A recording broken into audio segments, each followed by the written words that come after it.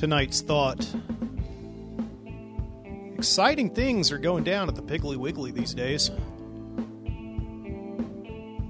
Now that the machines have moved in. Or maybe not, I don't know.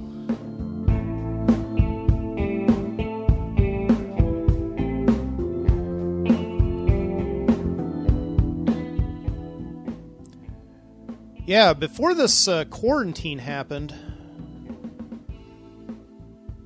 and it became a really dangerous thing to go into a grocery store, the Piggly Wiggly down the street from me was undergoing these massive renovations. I've been going to the store for years, and it had always been the same thing.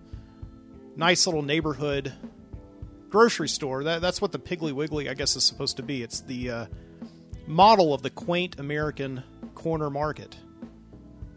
Going back something like 100 years in this country. I remember in that movie, The Shawshank Redemption, that was the store where Morgan Freeman worked at the end of that movie. He worked in a Piggly Wiggly. And I don't know what it was like at that time. I know that grocery stores in this country, started out. They didn't trust you, I guess, to go pick up your own groceries, or maybe it was like a convenience thing, like self-service, like gas or something, full-service gas. But what they did is you go in and you give them a list, and then they go behind the counter and they get everything you need and they put it together for you and they just give it to you.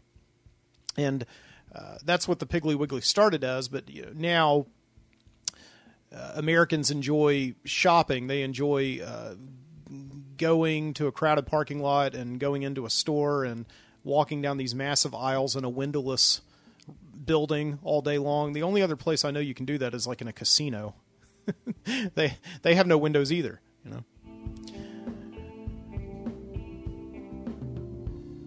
And the Pig has always been this place that I really don't like going to because it is always crowded. I always go after work at 5 o'clock, 6 o'clock in the evening when it's super busy. There's just this huge rush on. And you get all this stuff. Of course, there's no windows. You don't know if it's morning or night, so you just buy stuff for both occasions, I guess. And the worst thing is you go and stand in line, and you're there behind all these people. Of course, there's an express line if you only want to get 10 items or fewer. But that express line is built back up, so there's people going all the way back to the bread aisle, just waiting for a human being to ring them up at the register, to check them. They're called checkers, right? Well, the Piggly Wiggly, in addition to putting in like a really kick-ass beer bar where you can go and get, beer on tap, and renovating their deli and their wine section and making it a real upscale shopping experience because people like upscale things these days in 2020. They put in self-checkout lanes. And I'm sure you're familiar with the self-checkout lane. There's no people working there. It's just this little machine, and you have to go up to it, and you have to scan the code on every item of merchandise, on all the food, and if the item doesn't have merchandise, like an apple, you have to look up the apple on the computer automated system.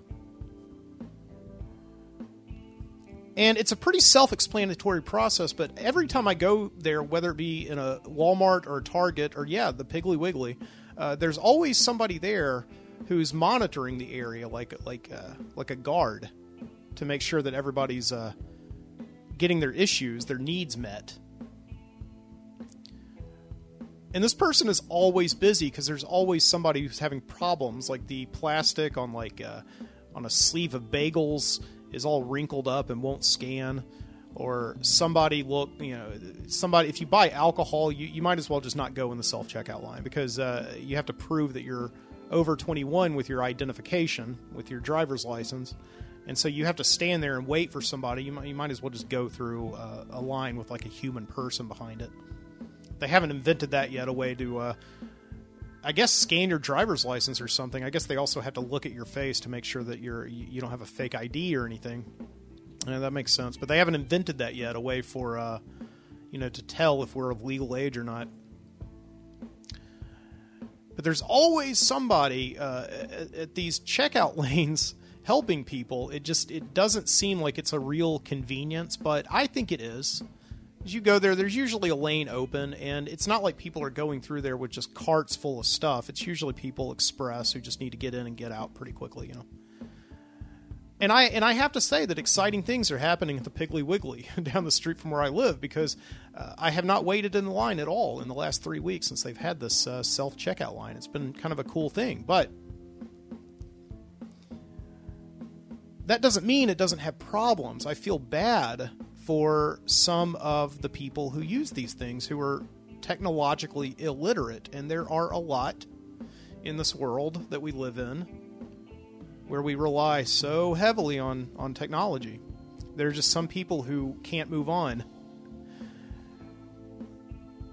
And I'm talking about old people, okay? I'm not ageist or anything.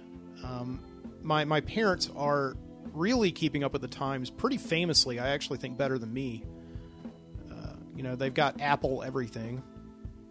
I went over to my parents' house the other day, and he was just oozing over his new earbuds that charge in the case. He was so excited about that, and I watched him there playing Spotify off of his iPad, listening to The Temptations with his new earbuds, his new wireless earbuds. He was so excited about it, Some people are adapting to this. Others just simply aren't. And the other day, I saw this woman who was just having a tough time adapting to this world where machines run everything. And I'm sure you know this woman. She was, even if you don't, she was standing there at the line and something was not scanning for her. And it was just going like, burr, burr. Finally, she got it to scan. I was standing there next to her, kind of waiting for her to move on. And once she got the thing scanned, the machine started talking to her. Please deposit item in bagging area. Please deposit item in bagging area. This thing, it's almost like if you don't, listen, if I go through and buy a sucker, I don't need to bag that sucker because I'm eating that sucker as soon as I leave the store. Okay, I don't need to put it in a bag, but there's this thing that they have these, computer chips below the bagging area, below the metal of that little rack where all the grocery bags are, and you have to put it in the bag. Of course, there is a little tiny button in the top left corner of the screen that says skip bagging, but most people skip that. So they're left with this machine voice that just barks back out at them. Please deposit item in bagging area. And this woman was like, okay. Nice old lady, looks like a piano teacher. She puts the thing, I don't know what it is because I don't look at other people's groceries like you. She puts the thing in the bag and she takes it out, and the thing continues to bark at her. Please deposit item in bagging area. It's like the Ed 209 in RoboCop. You have 30 seconds to comply. And she's starting to, you just get this scene in her. She's turning all red. She's getting really angry. She's like, I put it in the bag. Oh my gosh, she's kind of freaking out here. Talking to this machine who doesn't have a soul and can't reason with her. And won't stop until she gets what she wants, until she has it bagged. Started to quote the Terminator there for a minute, but so meanwhile, this clerk who works the pig, with the Piggly Wiggly smock over her chest, walks up to the woman and she says, "Ma'am, I got it. And the woman back away. I got it bagged. She's forgoing talking to a reasonable, logical human being to continue yelling at this machine. I can't fault her for that, because clearly the machine is wrong. But it was so sad to watch this lady have a breakdown over a machine. And yeah, exciting things are happening at the Piggly Wiggly for most of us. Not all of us.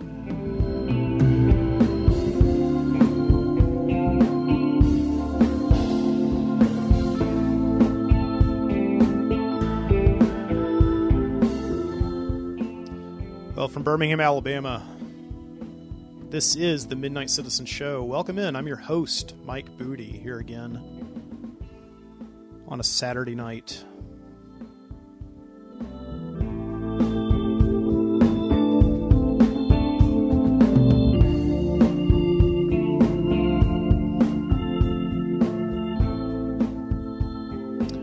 Yeah, I'm just trying to figure that out. Like, what is that? That we seem to trust machines more than we do each other. I think if you talk to any logical person, they would say, of course I don't trust a machine over a person. But I don't know, we kind of do, don't we? We trust these machines to know what our intentions are. You know, we trust, like, Alexa to know what our intentions are. You know, and we trust... Oh, Alexa actually didn't come on just now. I guess she does know I'm doing a podcast. See, that was a test. You passed. Good job, Alexa.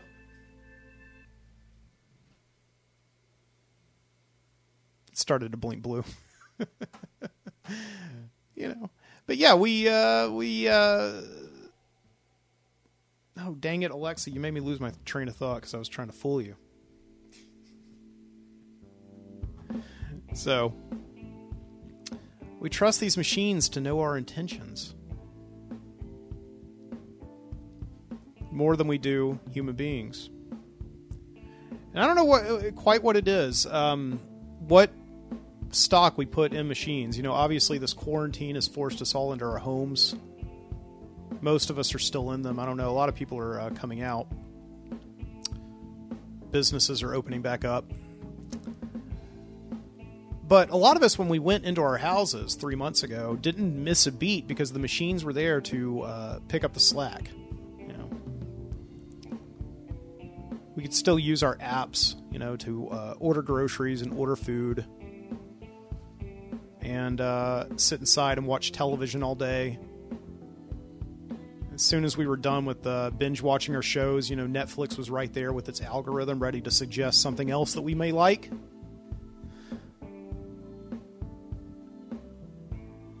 I love you, Netflix. You're my best friend.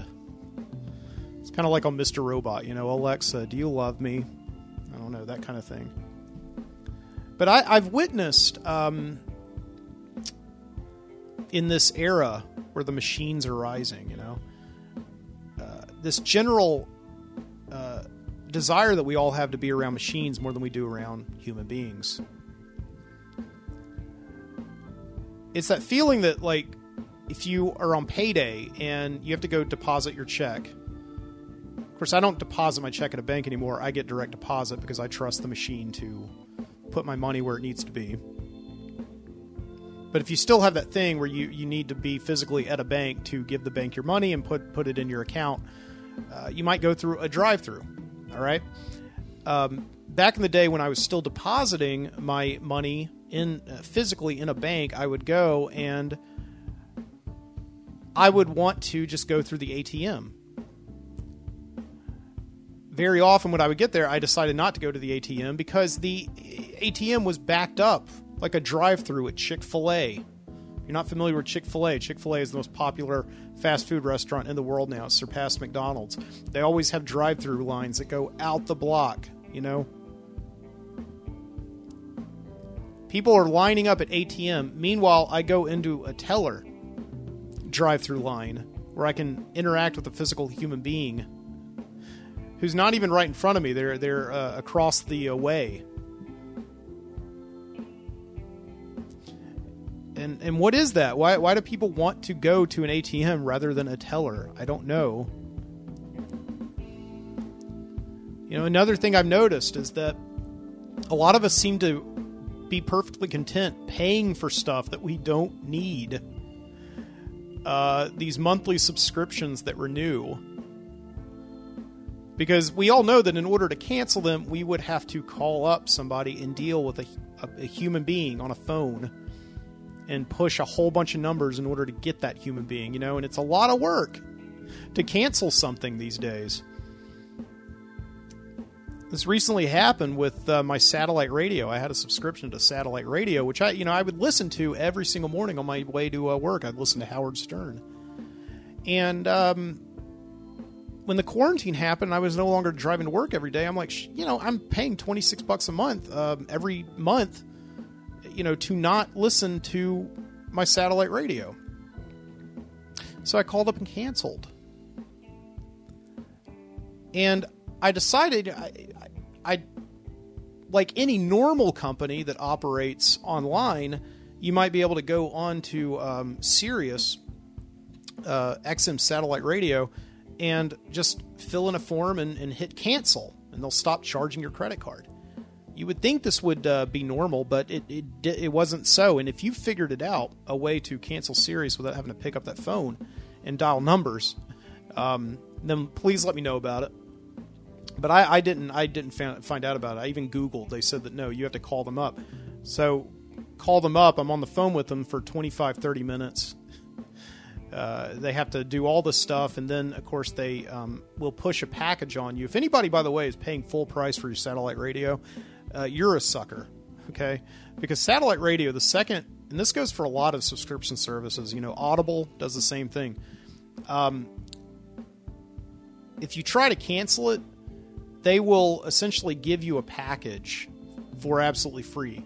XM got me down to $8 a month, and now they're saying $30 for 6 months. Because I ended up canceling my satellite radio that day. I was like, no, I don't want to pay for something I don't need. I appreciate it. That's a good deal. And now they call me once a week saying, come back. $60 for the year, $30 for 6 months. We'll come over and wash your car. We'll give you a 3rd generation Echo Dot. As if everybody in the world has those anyway. But this is a lot of people just keep paying for this stuff that they don't need, that they don't want. Because I think they just do not want to deal with the aggravation of having to call up and cancel it. But yeah, in almost every area of life, we're removing human beings from the situation because we are very comfortable with trusting machines these days. And I don't know if it's all because we feel like there's a human being behind it, even though we know that there's really not. These companies, they make a program and then they let the program take over, and we're perfectly happy with that. But we say at the end of the day, we can always get a person. We can always get a person, But yeah, tonight I was sitting around. I was preparing my notes for the show, and just the television was on. And, every other commercial was about the quarantine, talking about contactless delivery. There was Carvana, there was Grubhub, there was so much stuff talking about, contactless delivery. You don't have to even talk to a person in order to get what you want. Curbside pickup, that I was not surprised by that at all.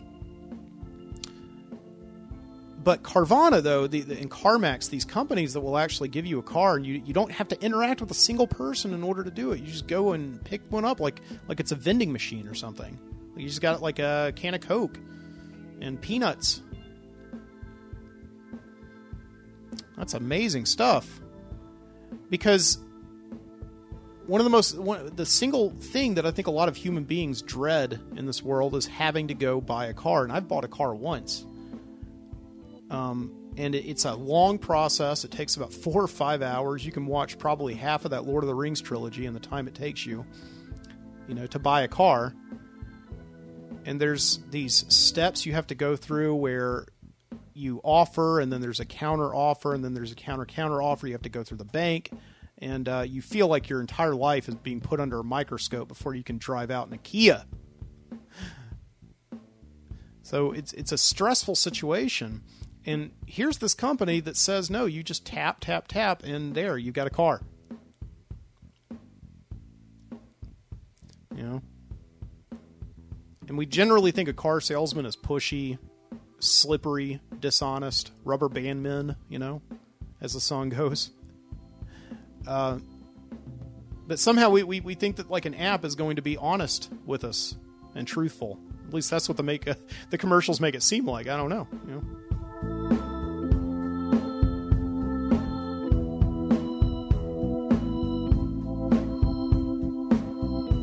Yeah.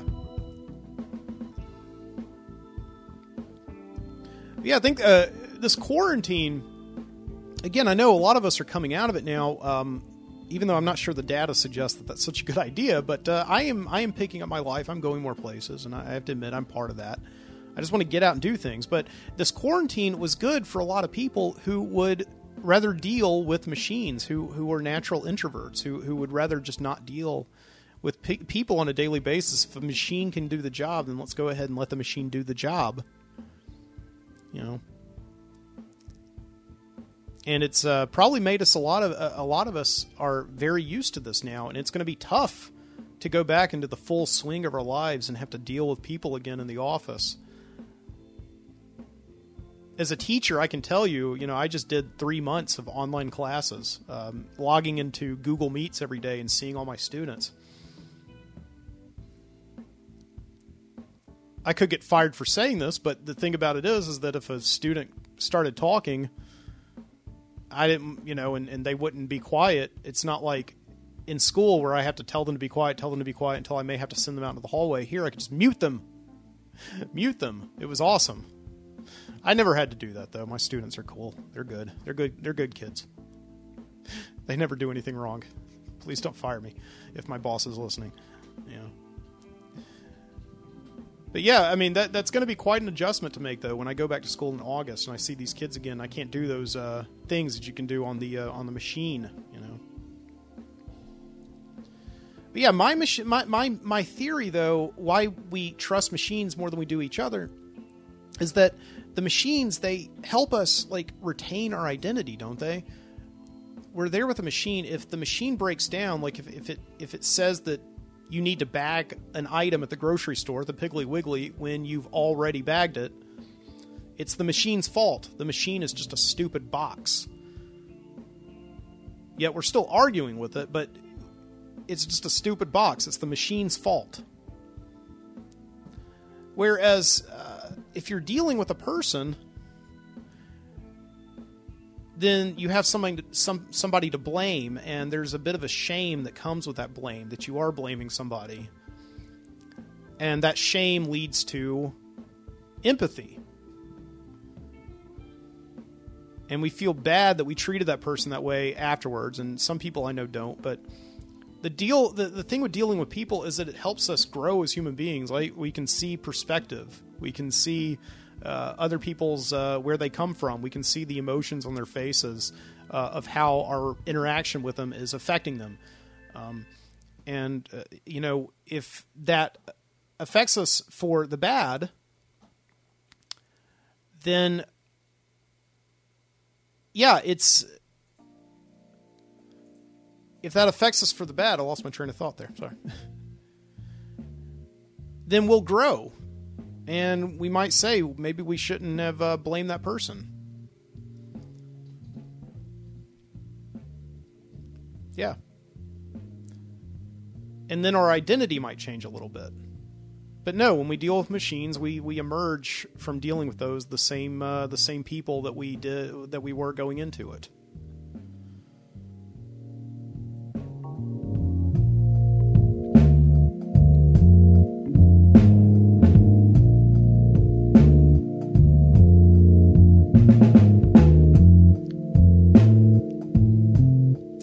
Maybe. Listen, I like dealing with machines when they get jobs done fast. Who uses machines? Who uses phones these days more than machines? They call us up all the time at all hours of the day and night.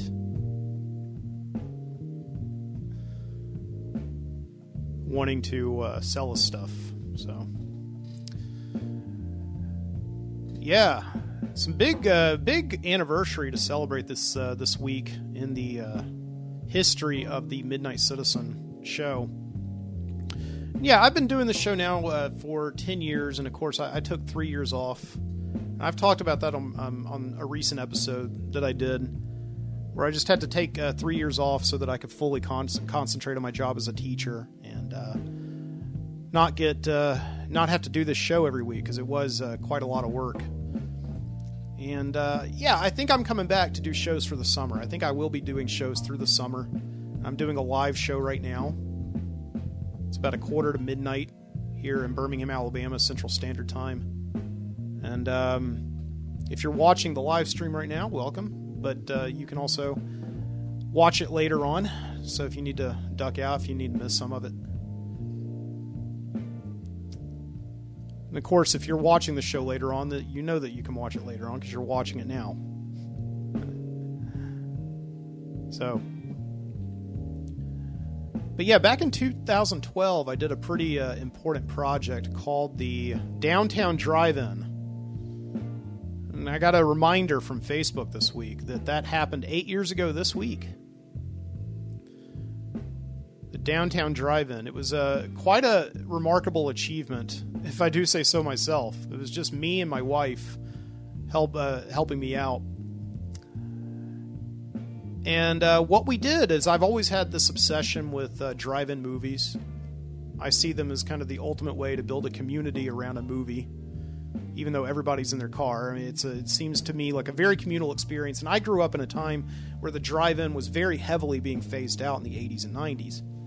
It had already really been phased out by the time I was born, but there are still drive-ins today. And in 2011 and 2012, I went to a ton of them in Alabama, where I live, just to get the feel of them. And they were pretty much everything that I thought that they were. These wonderful communities of people in cars running around, running back and forth to the snack bar, talking with each other, drinking on the bed, sitting on the beds of their trucks, drinking beers out of coolers and all that. It was nice. Beers out of coolers part may not be nice because they had to drive home afterwards, but I don't condone that. But still, it was nice. It was nice to see that. And I had this idea to start up my own drive-in. I guess the word pop-up wasn't in heavy use back then, but you would call it a pop-up drive-in. And my idea was to get a projector, and we would drive the car down to downtown, to an urban area, and we would put the projector on top of the car and run the cord through the sunroof and plug the cord into a converter box and snap the converter box onto a battery and plug an FM transmitter for audio into the audio jack and turn it to a radio station. And then we would project that movie onto the side of a building, and people could pull up and watch that movie, turn on their radios and listen to the sound beaming off the FM transmitter. And that sounds amazing. And I did this. I had this idea and I did it. I raised the money myself to go and do it, to get a projector and all the other equipment. All in, it was probably about $700. But it didn't stop there, though. Because I had to obviously go and make sure that I was legally in a parking lot. I didn't want the cops to show up, and I didn't have a permit to be there. So I had to do business with a guy who pretty much has a monopoly on public parking in the city of Birmingham. I don't know if you've ever dealt with these people, but they're not the Boy Scouts. They're quite shady people. And he ran a pretty high rate for his parking lot. I won't say what it is, but I was so desperate to do the project, so why not? And he made me buy insurance for it too, which I understand, because if somebody gets hurt at the Downtown Drive-In, liability has to cover it. So I had to get insurance. And the weird thing is, though, shouldn't the guy have already had insurance? I'm just now thinking that he should have already had insurance. I should have said that. See, I was very dumb 8 years ago. What was I, 30 years old? 29? I don't know. Yeah, I could have called him on that, actually. Why do I have to get my own insurance? You should have insurance.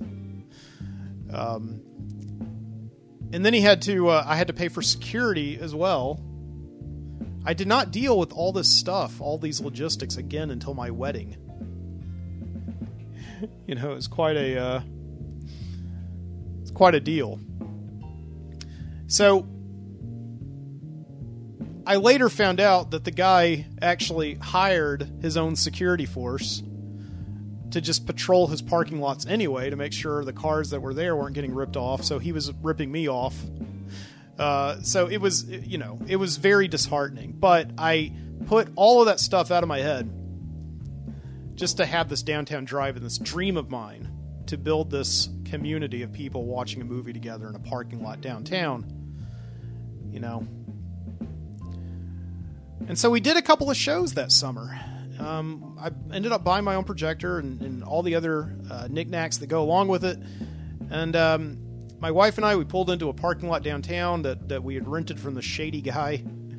And the security guards even showed up because they didn't have anything else to do. They showed up and watched the movie with us. First movie we showed was like a 1960s public domain movie called The Sadist, which was based on... who's that guy? The Charles Starkweather? The lunatic juvenile delinquent who used to run around the Badlands and kill hitchhikers or something like that. I don't know. Yeah, we showed that movie The Sadist, which was not really a family film, but everybody really enjoyed it, and it went so well, and I didn't have to pay for the rights to that movie, and I thought this went so well, and we ended up getting a little bit in the donation jar, that the next movie, I wanted everybody to show up for it. I wanted it to be a big show. The first show, we had about 12 people show up. I was like, we can make this big. This could be the next big thing in Birmingham, you know? And so I put out a poll on a website that I had created for the Downtown Drive-In, which, by the way, is a great name. It's alliterative, and my wife, Jessica, came up with it. I said, which of these 4 Hollywood movies would you like to see? And I can't remember what all of them were. I think maybe it was like The Blues Brothers, it was National Lampoon's Vacation, Ghostbusters, and Jaws. And Back to the Future.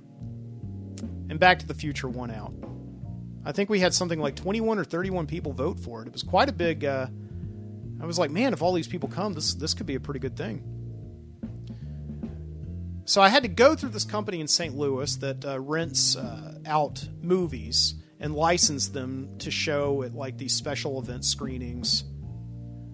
Like the Alamo Drafthouse is kind of the big special event. I think that they had to go through them or something. They'll rent them out to like parties and all that. And it's a very... these people are not any better than the parking lot attendant guy. These people were pretty shady themselves. You know, because sometimes you just show a movie and just treat it as just like having a bunch of people together. That was the number one question I remember I got during this whole affair from people who came to the Downtown Drive-In. I mean, we're just a bunch of people getting together watching a movie. What's the big deal? Why do you need to pay money for it? And again, I wanted this to happen so much that I wanted to follow every legal channel. You know, hire security, get insurance. None of this stuff may even matter, but still, and I'm paying hundreds of dollars for all of it. But I wanted it to happen so much, and I knew that eventually it could be sustainable and it could even turn a profit and get something started in Birmingham, Alabama, because there's just such a lack of community around around this kind of stuff, around this grassroots stuff. You know, at least there was back then. I really wanted this to happen, so I followed every legal channel. Ended up paying something like $250 for the rights to show the movie Back to the Future. And they even sent me a DVD of it, and I said, I have a DVD of it, you know. So we showed this movie, and I was really expecting at least 30 people to show up, and I think we got like 4. Yeah. That's not the way things are supposed to go. When you have something like that, when you have a good turnout for one thing and then you do it again, you feel like it's really successful, and then the numbers dwindle. And you're like, God, maybe this wasn't such a great idea after all.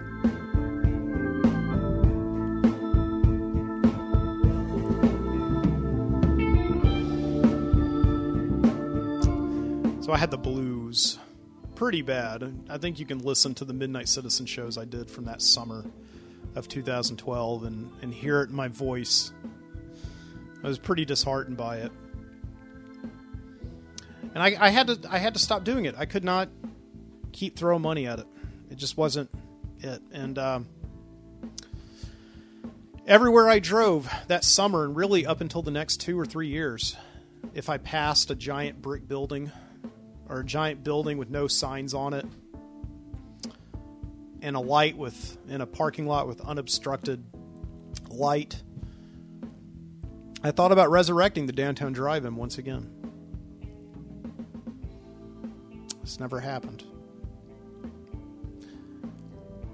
Later on in the summer of 2012, I got really desperate to do it again, and several people were asking me, and rather than being a jerk about it and saying, "Where were you the last time?" I just figured they all had excuses. That's fine. Okay.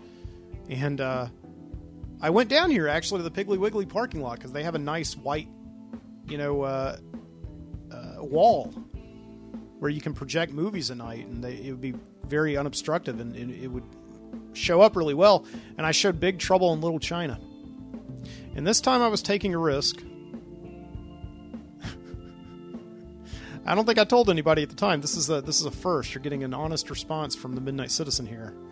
At the time, I did not hire security. I did not talk to the Piggly Wiggly. I did it all guerrilla.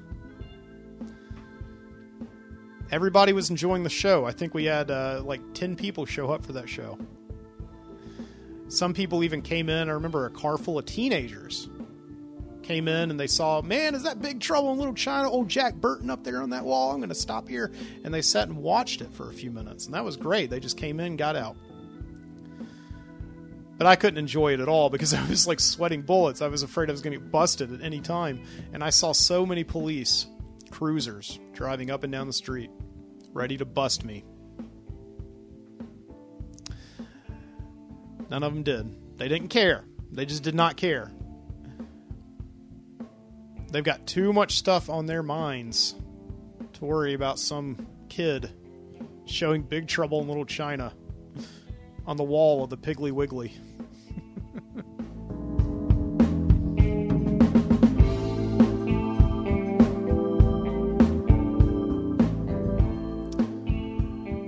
Yeah. But it seems like drive-ins are coming back now.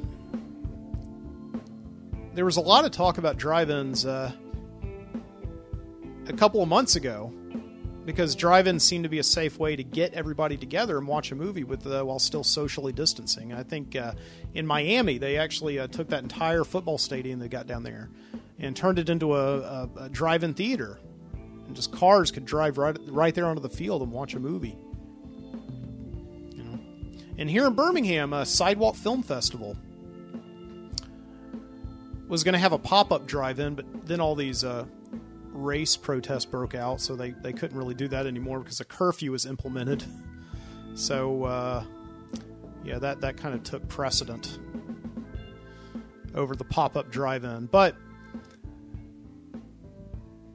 I think that's the thing in this time where it's we've got drive-in everything. We got drive-in. I went to a drive-in funeral. I went to a drive-in graduation for my students. You even have drive-in dine-in service. You drive up to a restaurant, they give you your food, and you can go and sit in the parking lot and eat it. Why not drive-in movies? Why not bring them back? I think just people love drive-in movies. Every time I've been to a drive-in movie, there's this general feeling of freedom and community in it. I'll tell you something else. I talked about the movie theater last week and whether or not it deserves to go away. The thing about the movie theater is you stand up at the end of the film and your shoe essentially sticks to the floor. There's none of that at the drive-in theater. You're in your own car. If your shoes stick to the floor of your car, that's your own problem. Yeah. The drive-in should absolutely come back, and that's how I feel about it. That's right. It's natural.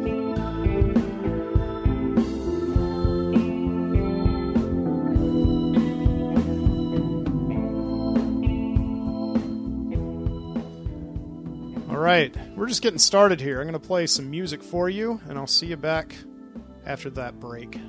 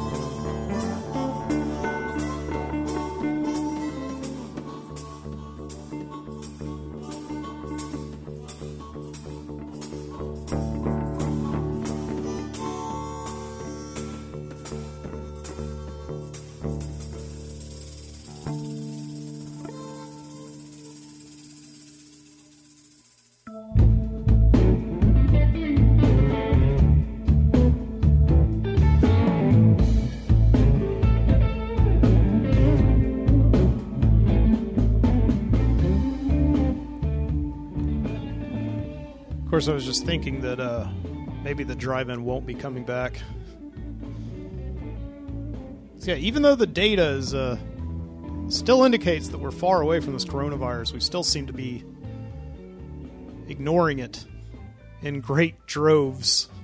I was sitting outside last night, outside of my house, having a cigar, and live up the street from this big restaurant and bar district that's been silent since early March. All these places were closed, and now they're opening back up. So you got all these preppy guys, these preppy college-age guys and their princess girlfriends, you know, walking down there. Valerie, catch up! Oh my God, okay, fine. You try walking in these boat shoes. You know, stuff like that. It's something that's seemed like happened so long ago, and now it's coming back, and just things seem to be like they're returning to normal, although I just don't think that we're done with this whole thing. I'm still wearing my mask places, and so we're getting back to the world, and everything's returning to normal. Have we learned anything from it? I don't know. Maybe we don't. Yeah, drive-ins may very well not be coming back after all. That's what I wanted to say.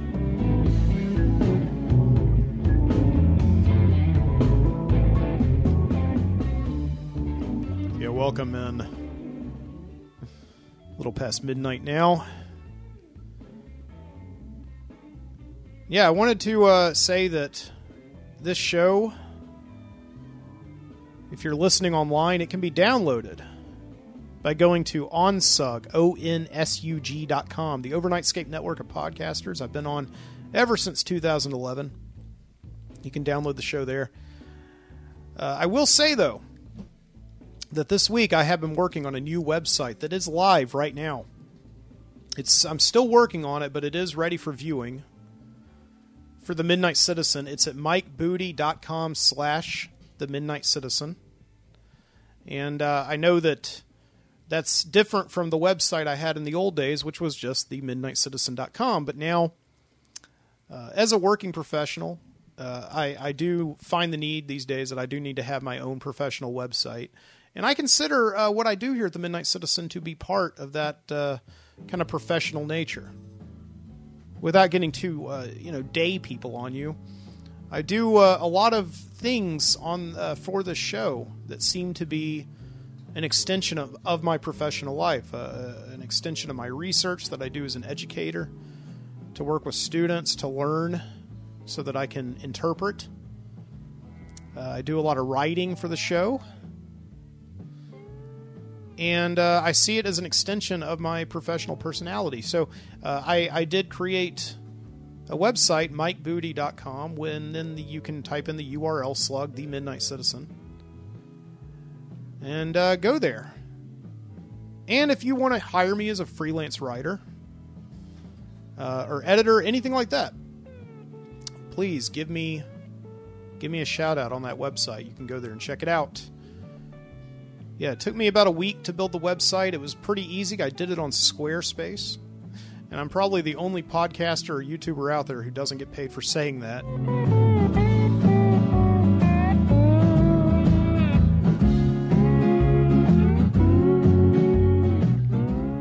Yeah. So I'm here in the studio and just poured myself some whiskey. Got here some Evan Williams whiskey. Kentucky straight bourbon. And this is bottom shelf whiskey. I do not have a whole lot of money these days to spend on alcohol. But I got to tell you, you could do a lot worse than Evan Williams whiskey. I always feel a little bit of a shame when I go into the ABC store to ask for it. I feel like I'm buying pornography or something, but it is good whiskey, and don't knock it until you tried it. Yeah, I always felt weird buying it because it's so cheap, and whiskey is something that you're supposed to spend good money on. You know, I've met some whiskey drinkers who will say, I won't stoop any further than Bulleit bourbon, which Bulleit bourbon I consider to be a delicacy. You know, that stuff is like $18 for like a small little bottle, and you got to spend, $50 for a fifth of it. I don't have that kind of money. And you buy a bottle of whiskey, you take it over to some friend's house. I mean, you're gone. It's done by the end of the night. You just spent $50 for a whiskey of which you only got to drink about a fifth of that bottle.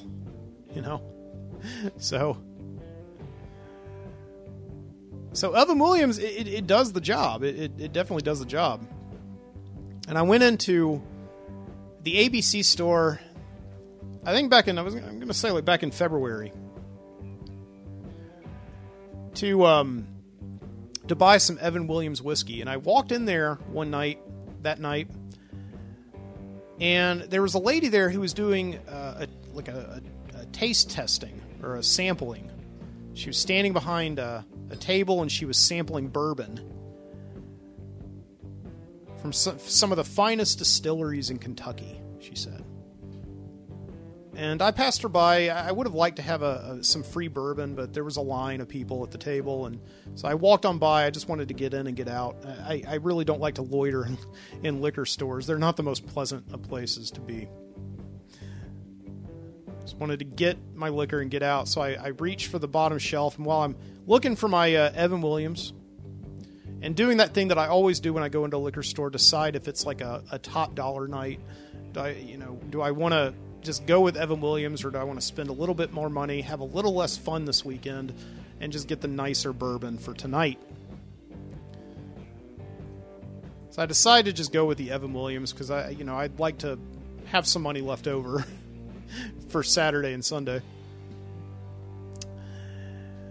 And I get it. And while I'm doing that, there are a couple of guys there who, in business attire, and they look like they just come from like a stockholders meeting. Listen, I'm not judging. I'm not classist, okay, at all. But when you look at these guys, young urban professionals, okay, standing there with this cute girl who's giving them free shots of bourbon. And they're testing it, and they're like, oh, it's very smooth, very balanced. They're really putting on that they know what they're talking about, okay? It's like, look how level it is in the glass. It's like its toxicity is quite unique, okay? This isn't what they said. I'm stereotyping them here, but you get what I mean. So I said, okay, that to each his own, man. But this girl was just back behind the counter. She was like, I know, right? Right. Just going on with whatever they said, so that she could sell them some bourbon. Okay. And so I take my Evan Williams to the counter, and who do I end up in front of? These two guys, these stockbroker guys behind me. They're probably not stockbrokers. I don't think there's a stock exchange in Birmingham, Alabama. They probably work for like BBVA or Regions Bank or something. It's a big banking center. They probably work for a bank. Okay. And it's February, so they're all bundled up in their nice, urban, young, professional chic suits and ties with giant, pea coats and all that, and leather gloves. And they're standing in line with their top shelf whiskey that I overheard that they were buying for a buddy of theirs because it was his bachelor party this weekend. They only wanted the best for him, is what they said to the girl. And it was obviously a come on line, because nobody, when they're talking about their friends, really wants the best for their friends. They want the best for themselves. Or maybe that's just me. I don't know. In my circle of friends. So I'm there with my Evan Williams. I'm about to check out, and all of a sudden I hear this kid. Well, I say this guy behind me.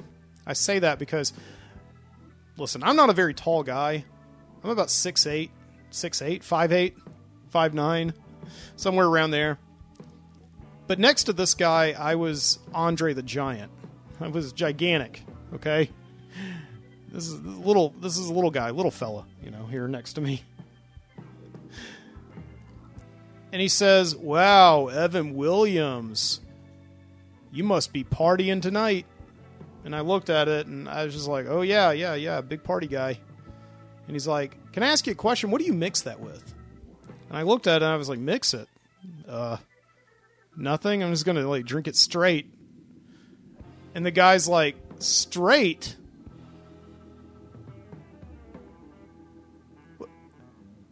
What's wrong with you? How do you drink that stuff? I open it up and it's a little twist off cap and I pour it in a glass and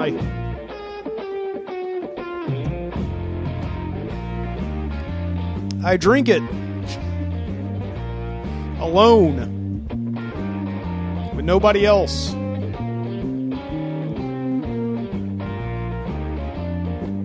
That's how I drink it. But I didn't say any of that. I was just astonished that this guy could just be standing there in a liquor store and just judging my liquor. That was like, that's something that you see on like a television show where they want to build sympathy for the poor protagonist. I wonder if this guy knew that he was playing like a villain in that moment. Does anybody ever know when they're playing a villain? I don't think I've ever played a villain in my life, but I don't know. I wouldn't know. Most villains think that they're doing good things. This guy probably thought he was just joking around with me, I guess. Or maybe he genuinely was interested in my my mixology.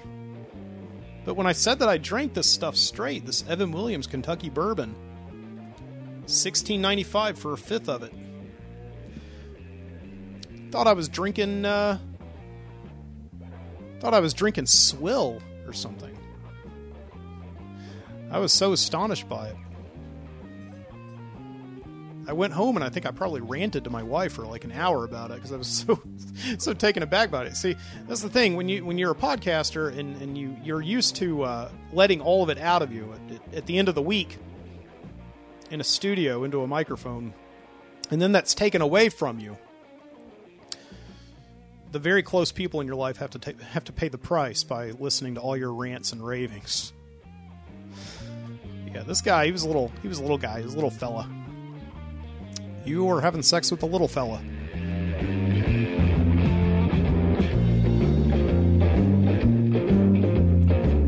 I always love that line in Fargo.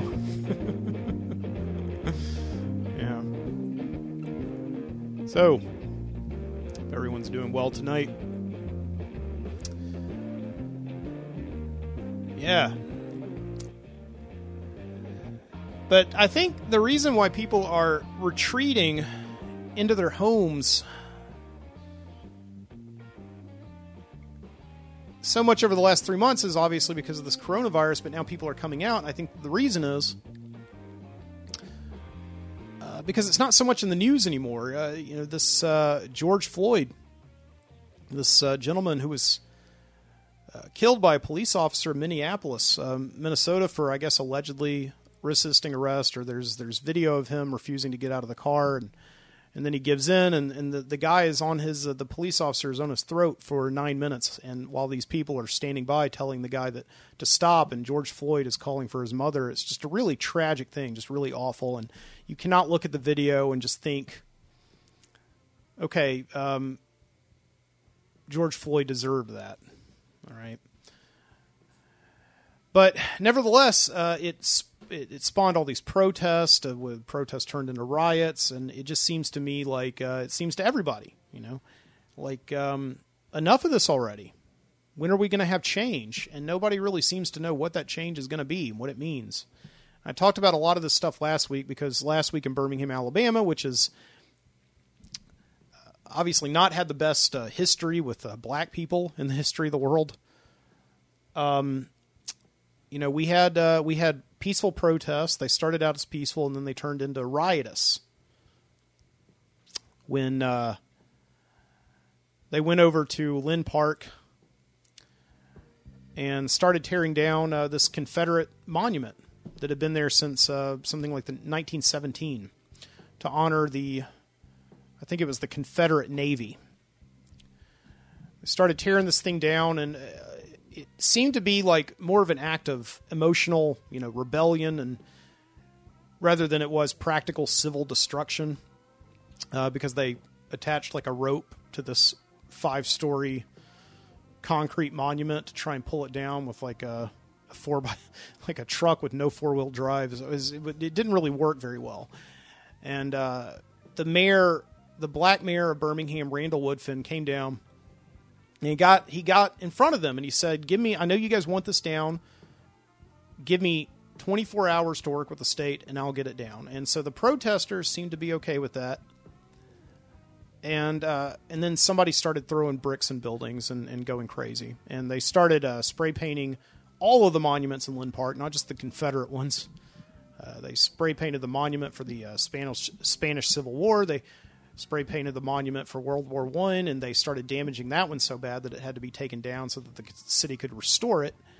And it was quite a night. And it was pretty much only one night of these riots, but it got very bad. And they stormed all over downtown and started throwing rocks in buildings and bricks, anything they could find. And then all these businesses in Birmingham started just fearing for their merchandise and started going around and boarding everything up. So my wife and I this week, we took a trip downtown and we just saw it, and it was so eerie. We went down there 11:30 on a Monday morning, which it should be bustling downtown at 11:30 on a Monday morning, but no, I mean it looked like Escape from New York at lunchtime. The streets were deserted. There were newspapers just blowing through the park. Lynn Park itself was fenced up. And, there was just spray paint everywhere. And the only people you saw walking around were homeless. And we got hit up several times for change. These homeless people walking around like zombies just looking for somebody that they can panhandle to. Or somebody to take care of them. I don't know. It's incredibly just a tragic scene down there, And then we went to the outer neighborhoods. We walked around some of those this week just to, again, see how the other neighborhoods are treating this, because there was a lot of fear that the protests could actually spread to other parts of the city. And places like Walmart and Target were starting to board up. Places up at the Summit, there were just all these murmurings that riots could break out in any economic center of the city. And then a couple of business owners were not very smart and I guess sent emails to their staff saying perhaps kind of some racist things or some inciting language, which I get that we live in a country of free speech, but this is not really the time that you want to be passing judgment on dead African Americans at the hands of police officers. And this one gentleman who owns a bar called Parkside, which already gets a lot of flack on a daily basis for being one of the places that came into a historically black area and gentrified it. Fired a couple of his employees for attending the protest, and then said that there should be a protest tax. And to put a cherry on top of that, he called George Floyd the dead man who yelled for his mother as his breath was failing him and slipping away into death under the knee of a police officer, a thug. And he decided not to board up his business. And what do you know? The next day, somebody threw a rock in his business. There it is. There.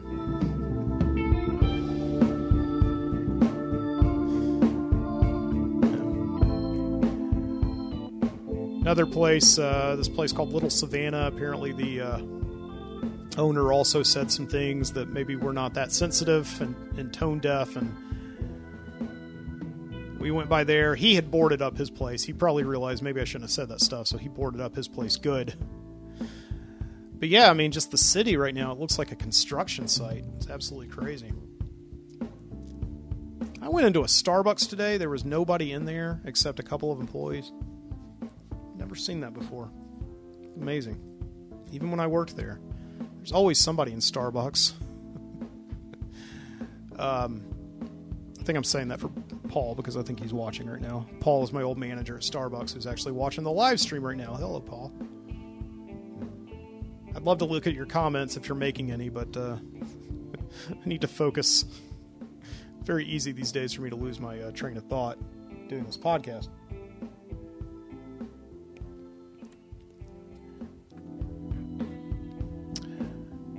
But yeah, so the next day after those protests, Mayor Randall Woodfin made good on his promise, and he actually tore this Confederate monument down. And, you know, there's this thinking these days, there's such debate over what these Confederate monuments actually mean and what taking them down would actually mean. And yeah, I am of the mind that we should not erase history, and you know, we should use these things to teach ourselves and learn from the mistakes of the past. Okay, I think in Germany, they go like deep into World War II and who caused it. Okay, and the country that everybody sort of in the world was coming after. All right. And they seem to have a top-flight educational system. But in America, we seem to just, like, really want to push everything under the rug, and we're always trying to hit the reset button on the NES, you know? Just start that game over again, you know? But I am of the mind, though, you know, that if a monument is in a city that does not want it, a city that may have once wanted it but does not anymore, okay, that city has the right to say, no, we don't want it anymore, let's take it down.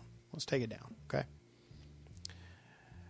And so that's what the city wanted to do a couple of years ago when people started, poring over this Confederate monument. This is right after the person died at that protest in Charlottesville, Virginia. And we here in Birmingham just said we don't want it up there anymore, okay?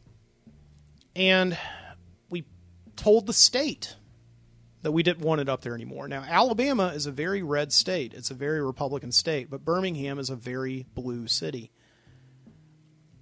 And so when Birmingham told the state, we're taking the Confederate monument down, we don't want it up there anymore, the state said that we are going to fine you if you take it down. Initially, they said we're going to fine you $25,000 a day for every day that it's down. That's a lot of money. Okay, so say you have it down for the whole week. Yikes. Quite a bit. $250,000, okay? That's a lot for a small city like Birmingham. All right? And then the city came back and said, okay, we won't take it down, but we will board it up. We're going to take a bunch of plywood flats, go down to the Home Depot, get them, and just put, 5 stories of plywood over the thing. And the state said, no, $25,000 a day. So then the city of Alabama, all right, stood up to the state. And they said, okay, fine, we're just going to cover it up. You can fine us. We won't pay it. So they did that. It was a pretty gutsy move, okay? And then when the Attorney General of the state of Alabama said, okay, fine, $25,000 a day, the governor stepped in and said, okay, that's a little bit too much. Fine them $25,000. Just flat out $25,000. Okay. They said, okay, fine, $25,000. So the city paid it. All right. Now it's still there 2 years later, and this is a couple weeks ago. It's still covered up. And people start tearing it down. The state says, okay, you tear it down, it's another $25,000. And then people were like, protesters just go crazy. They said, we've exhausted all legal channels. We're going to tear this thing down ourselves. We're not going to wait for the courts. And they tear it down. They start taking it down. And then the mayor is saying, okay, give me a day. All right. And then people still go crazy. But anyway, $25,000, though, does not seem like, in the grand scheme of things. And the one thing that I was disappointed in my city that I wish they had done is start a GoFundMe page. If the people of Birmingham really want that thing down so bad, put a GoFundMe page up there, make your goal $25,000, and you can get it done in one day. And it would also be the people of Birmingham showing that we have moved on as a city, that we are no longer the city of fire hoses and police dogs. $25,000 fine and then it's gone? That's great. I've seen nerdy filmmakers raise $25,000 on Kickstarter in 2 days for their documentaries about Calvin and Hobbes. But, There does seem to be a little bit of good news, though, in that a lot of other cities are starting to say, we don't want these monuments here, let's take them down. But, again, I'm just not sure if it's so good about erasing history, because when you start doing that and going after the really obvious targets, like monuments that honor Confederate soldiers who fought for this oppressive system of slavery, then you start going after the tangential ones. You start going after the Thomas Jefferson memorials. Well, maybe Thomas Jefferson wasn't so much of a tangential target. I mean, he kept slaves and had affairs with them and refused to set them free until he died. But yeah, you can start like looking at any piece of statuary, in the country and tying it back to some messed up system that we no longer believe in as Americans. And then what are we going to have? And I'm sure not the first person to say this. We're going to have a lot of angry, desperate pigeons on our hands and our heads.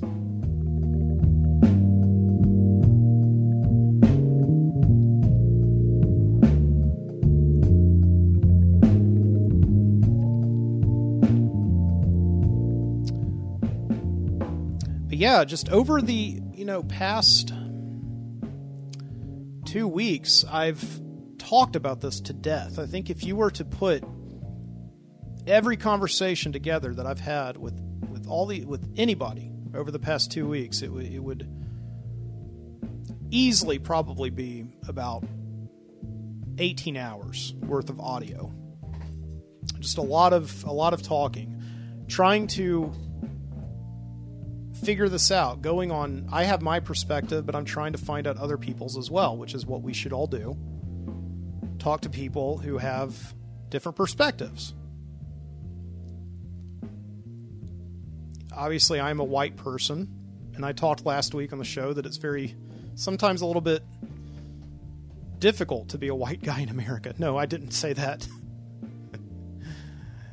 But if you are a white person, you are universally acknowledged as having it very easy in this world, okay?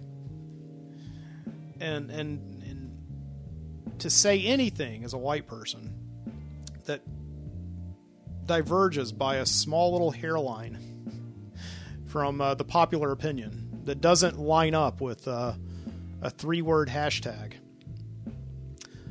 can be grounds for crucifixion in this culture. So you have to be a little careful about how you say things. So I've been going around having some pretty tough conversations with people, with all my friends in the past week, staying on social media and just doing it in person. Okay? Because social media is a machine, and you cannot reason with a machine, even if there are real people behind it. And I genuinely believe that. So you got to talk to these people face to face. Not over text messaging, even. So I try to do this. I've had a lot of conversations with my white friends about the fact that this is cancel culture. We're tearing down these monuments, but we're not really going after the thing that's causing the problems. We're going after symbols, and symbols do not cause problems. Okay, they stand for those problems, but they ultimately don't cause them. And we're taking out all of our hate and our frustration and our catharsis on things that ultimately aren't going to get anything done. So we were talking about cancel culture and erasing these monuments, and just every single day there's a new story. HBO Max removing Gone with the Wind off of their streaming service because it depicts slavery, even though it's a very important piece of film history. I never cared for it that much, but it is the first movie that gave an Academy Award to an African American actress.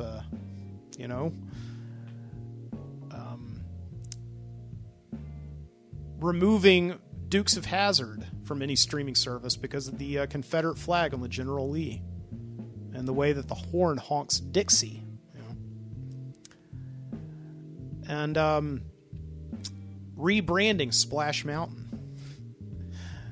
because it's based on the Uncle Remus tales, from Song of the South. We can talk about all these, but is it really solving the problem at the end of the day? That's what I was really talking about mostly with most of my white friends. Is this really what's causing the problem, And I went this week also, and I set out on the patio at the house of another friend, who is African American.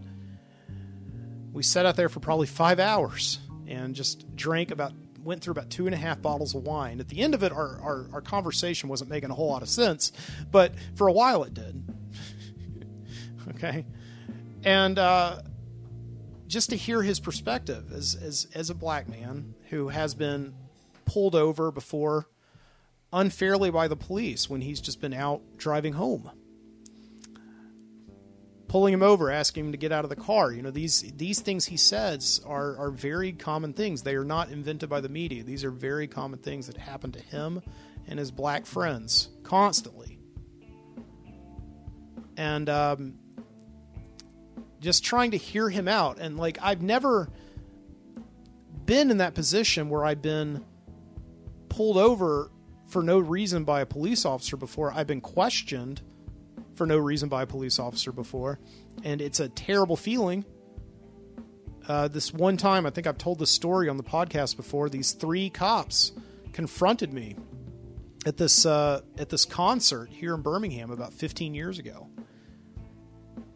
And I was a little fella back then. And I had a beer in my hand that they started alleging that I had snuck into the park, which I hadn't. I had bought it.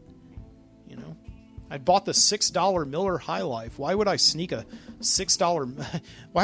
Miller High Life into a park? If I'm going to sneak beer into a park, it's going to be a lot nicer than Miller High Life, And they just confronted me and got me into a corner and forced me to throw the beer in the trash can. They got in my head to the point where I couldn't argue with them anymore because I didn't want to go to jail. And they have all the power there. And that was a frightening experience. And I can only imagine, what it must be like as a black person who's kind of perceived as this, the number one customer of police officers, and just trying to get his perspective on it was something that was important to me this week.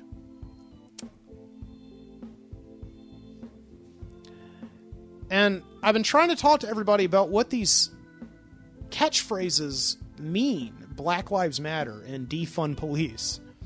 Because for a while they were popping up and they just seemed to come out of nowhere, like a hashtag. Hashtags, just somebody invents them and then somebody retweets them and then they become these trending hashtags.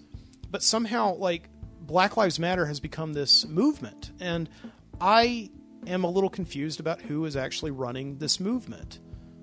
If I want to send money to this fund, I send it to it, but who does it go to? What does it get spent on? And I'm just trying to figure this stuff out. I'm not just going to go out there and just say Black Lives Matter without knowing what that really means. Of course Black Lives Matter. And I know what they're saying in society is that not everybody thinks that Black Lives Matter. And they do get fed up with politicians who spit back out the phrase, all lives matter, okay? And these politicians who say, blacks are actually not a minority anymore. There's more blacks than there are whites. Okay, I think the black people are saying, okay, fine, who controls the wealth? You can't say that you're a minority if you don't have control over the purse, I think is what they're trying to say. And then this defund the police thing. I was trying to figure out what that meant too. And because it sounds on the surface like you want to take money away from police officers and just have, I don't know, like a citizen-controlled police force, or I don't know. And see, movements don't do this so much anymore if they're born out of hashtags. Movements send out press releases. They organize things, but none of this stuff seems to be organized. It all just seems to be popping up spontaneously. And so that's all I was trying to figure out, is who is really behind all this. And I'm not conspiratorial at all. I just genuinely am kind of confused about who's leading these movements. And I was talking to everybody about this. Everybody else seems to be just as confused as I do. What everybody knows for sure, though, is that there's something wrong and we need to be doing something about it. So what I come to understand, though, is that this defund police thing is not necessarily about taking all the money away from the police. It's just about defunding the police. The way that we throw billions of dollars, a disproportional amount of money every year into the military, we throw so much money into the police and we expect them to solve all of society's problems. So they can't do that.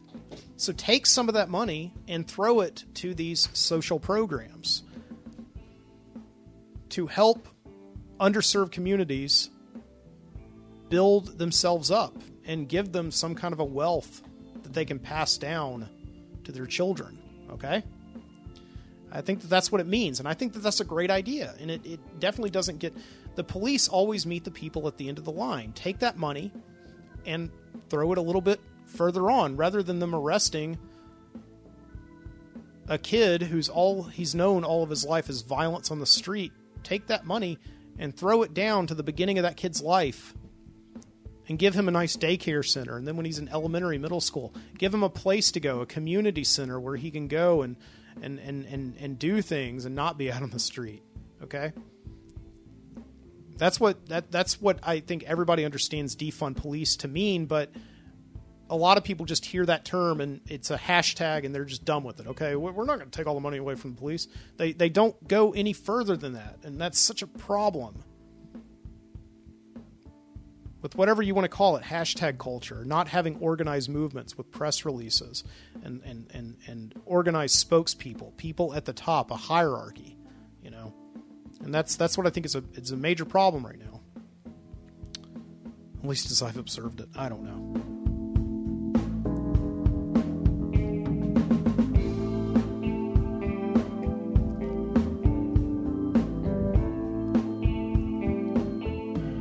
But I think like a major concern also is that, again, we're not seeming to sit down and talk to each other face to face, and all of our interaction seems to be taking place via machines these days. Okay? What do you know? I've got a theme this week. How about that? But there's also the problem of us, like we identify ourselves through online identities that aren't necessarily true, that are little bits and snippets of who we actually are.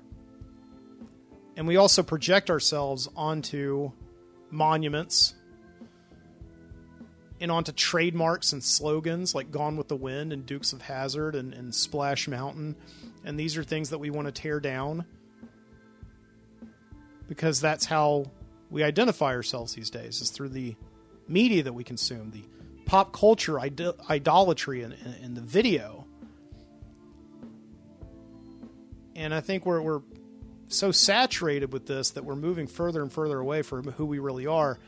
And when you have a watershed moment like a couple of weeks ago when all these protests and riots broke out, that was a moment where people like woke up and realized who they are. And then they went right back to bashing in the slogans and the trademarks and the monuments and the things that they just don't, they identify themselves as.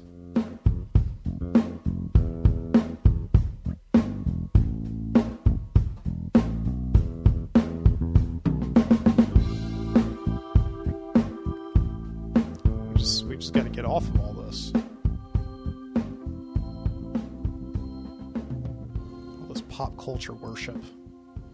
Staying inside all day and watching videos. And with that, let's go down to the Video Street Video Store to watch some videos. I'll be back in a few minutes. Watch these and I'll be back. Now, you had to do your own research. Come to your own conclusions. Now, with the work almost completed, you're facing some difficult choices. It's not as easy as a simple yes or no, is it? Part of me wishes I'd never even started. Choices. It's not only rock music now, but my friendship with Marty's shaky because of all this. And Melissa's not exactly happy. She expects me to go back the way it was before all this started. And Mom's been real nice so far, but what if I do decide to go back to my old music? I make my decision one way, my friends are going to hate me, and if I make my decision the other way, my parents are going to kill me. Well, I think you may be exaggerating the point just a little bit. Besides, aren't you forgetting someone? Who? Jesus Christ. If you do what Christ wants, all the other things are going to fall into place. He's not testing you beyond what you're able to handle. Stick with it these next few days. And remember, it's your decision. Yeah. It's my decision. Okay. Up All Night is brought to you by 20th Century Fox's Robin Hood, Men in Tights. A Mel Brooks film starts Wednesday at theaters everywhere. And now back to the film that shows just what could happen when you take really good stock footage and mess it up by putting a movie in there. Vampire on Bikini Beach on USA Up All Night. Well, I guess that's long enough. I really have been robbed. This would have been a good show, too. Damn.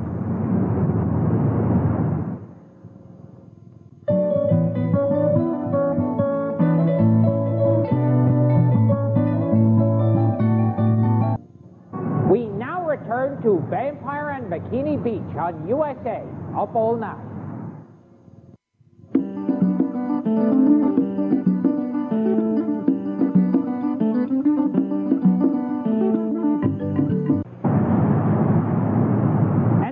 To the movie that should make your TV set very happy that there are no gun shops open at this hour. Vampire on Bikini Beach on USA Up All Night. You know, it's a funny thing about getting robbed. I don't exactly know what it is, but I'm sure there's something funny about it. Hi, I'm Gilbert Gottfried, USA Up All Night, and I've been robbed.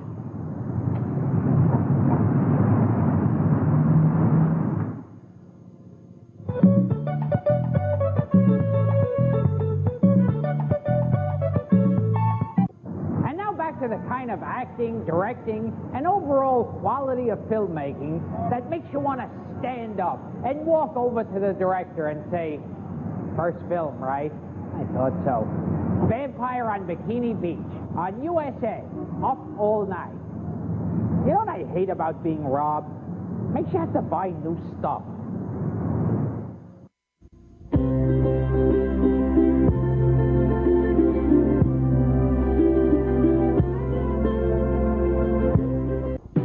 Bob's Band, wedding video. Bob's Band, wedding video. Bob's Band, wedding video. Bob's Band, wedding video. Bob's Band. And now back to one band, one shot, and one of the longest moments in television outside of looking at somebody's wedding video. Yes, it's the return of Bob's Band. Vampire on Bikini Beach. USA Up All Night. Bob's Band, wedding video. Bob's Band, wedding video. Bob's Band, wedding video. Bob's Band, wedding video. We will return with more of USA Up All Night right after this.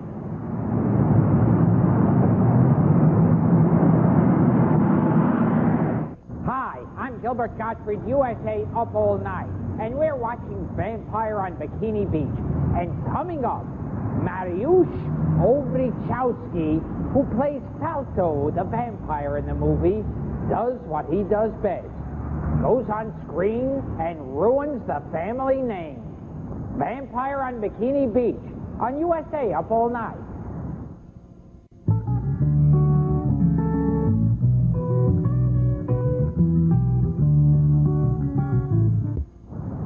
The conclusion of Vampire on Bikini Beach on USA Up All Night.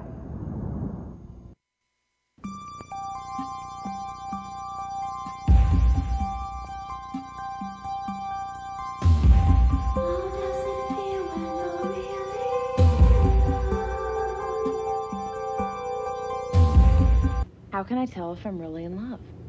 How can I tell if I am really in love? How can I tell if I'm really in love? How can I tell if I'm really in love? If we knew the answer to that, would be at the end of the video instead of the beginning. This is my brother Jason. By the way, I'm Justine.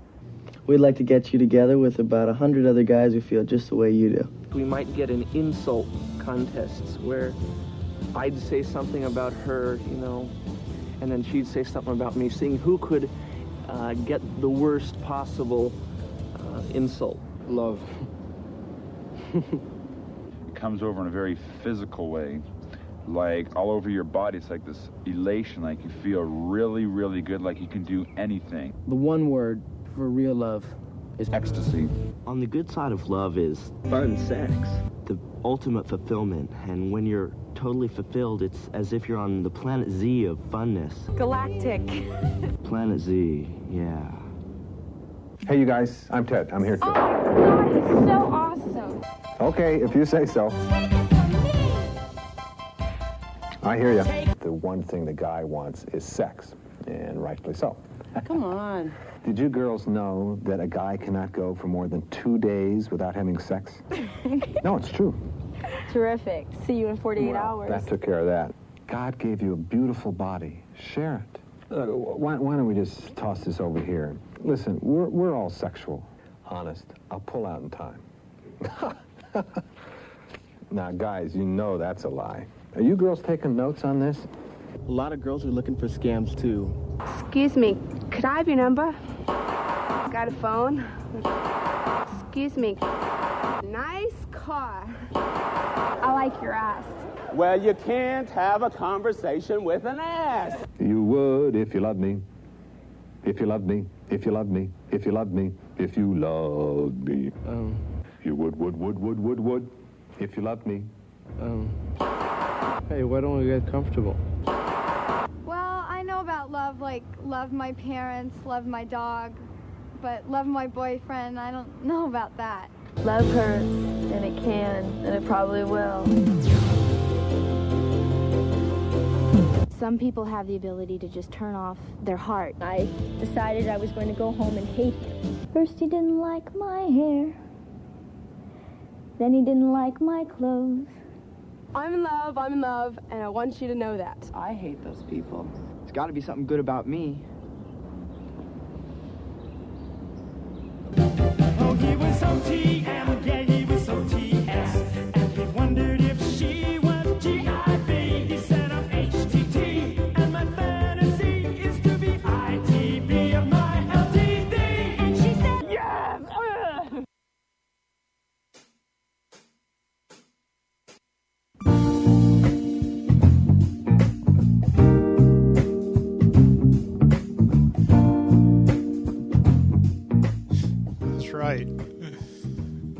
Right back here on the Planet Z of funness. It's the Midnight Citizen Show.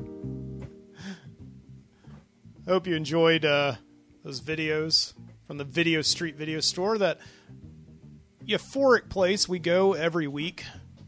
Well, you go. I use the bathroom.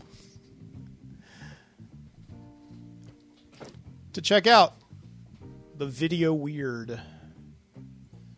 This week we had a collection of 3 fun videos to keep you up all night. We had a clip from Rock, It's Your Decision, one of the greatest Christian anti-Satan films of all time, from 1982. A film that was actually produced in Huntsville, Alabama, only a stone's throw, about an hour and a half away from me. After that, we had a clip from USA Up All Night, Vampire on Bikini Beach, although you knew that because Gilbert Gottfried said it like about 8 or 9 times in that clip. USA Up All Night is one of the great alternatives to Monster Vision in the 80s and 90s. Rhonda Up All Night, I think she was on Friday, Gilbert Gottfried was on Saturday. Great time to slip down into the den and watch television while your parents are in bed. And then we had How Can I Tell If I'm Really in Love, one of the best awkward direct-to-video public service announcement films of all time. I'm pretty sure that was Ted Danson in that video doing community service. And they had Justine Bateman, who was on Family Ties at the time, and her brother Justin Bateman, who was on the less popular The Hogan Family at the time. getting really close to each other as brother and sister. That's kind of like, ugh, but, you know, talking about sex. Hope you like those videos.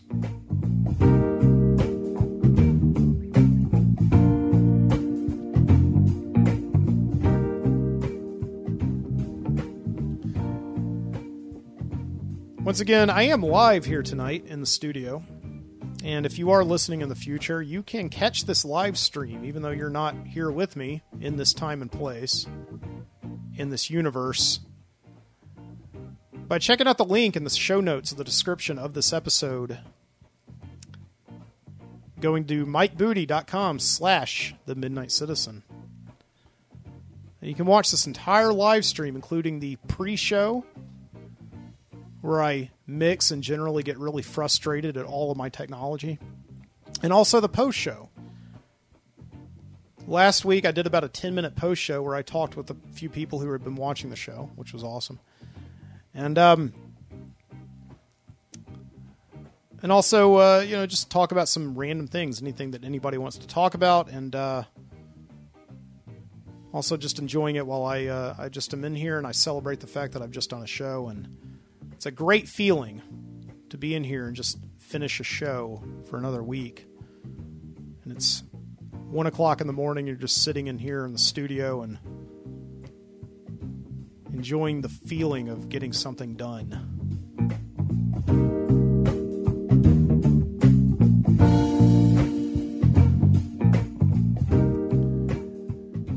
And with all that being said, let's take a trip to Viscaga, Alabama, along the banks of the Cahaba River. It's been a radical week down there. In the second week of June, life has settled into leisure for the people of Viscaga. Though the citizens still work and pay their bills, there is an undeniable sense of peace in the evening. You can feel this peace if you cruise along the streets and through the neighborhoods. It's actually very common to do this, cruise. Just cruise. Like driving around and looking at lights at Christmas time.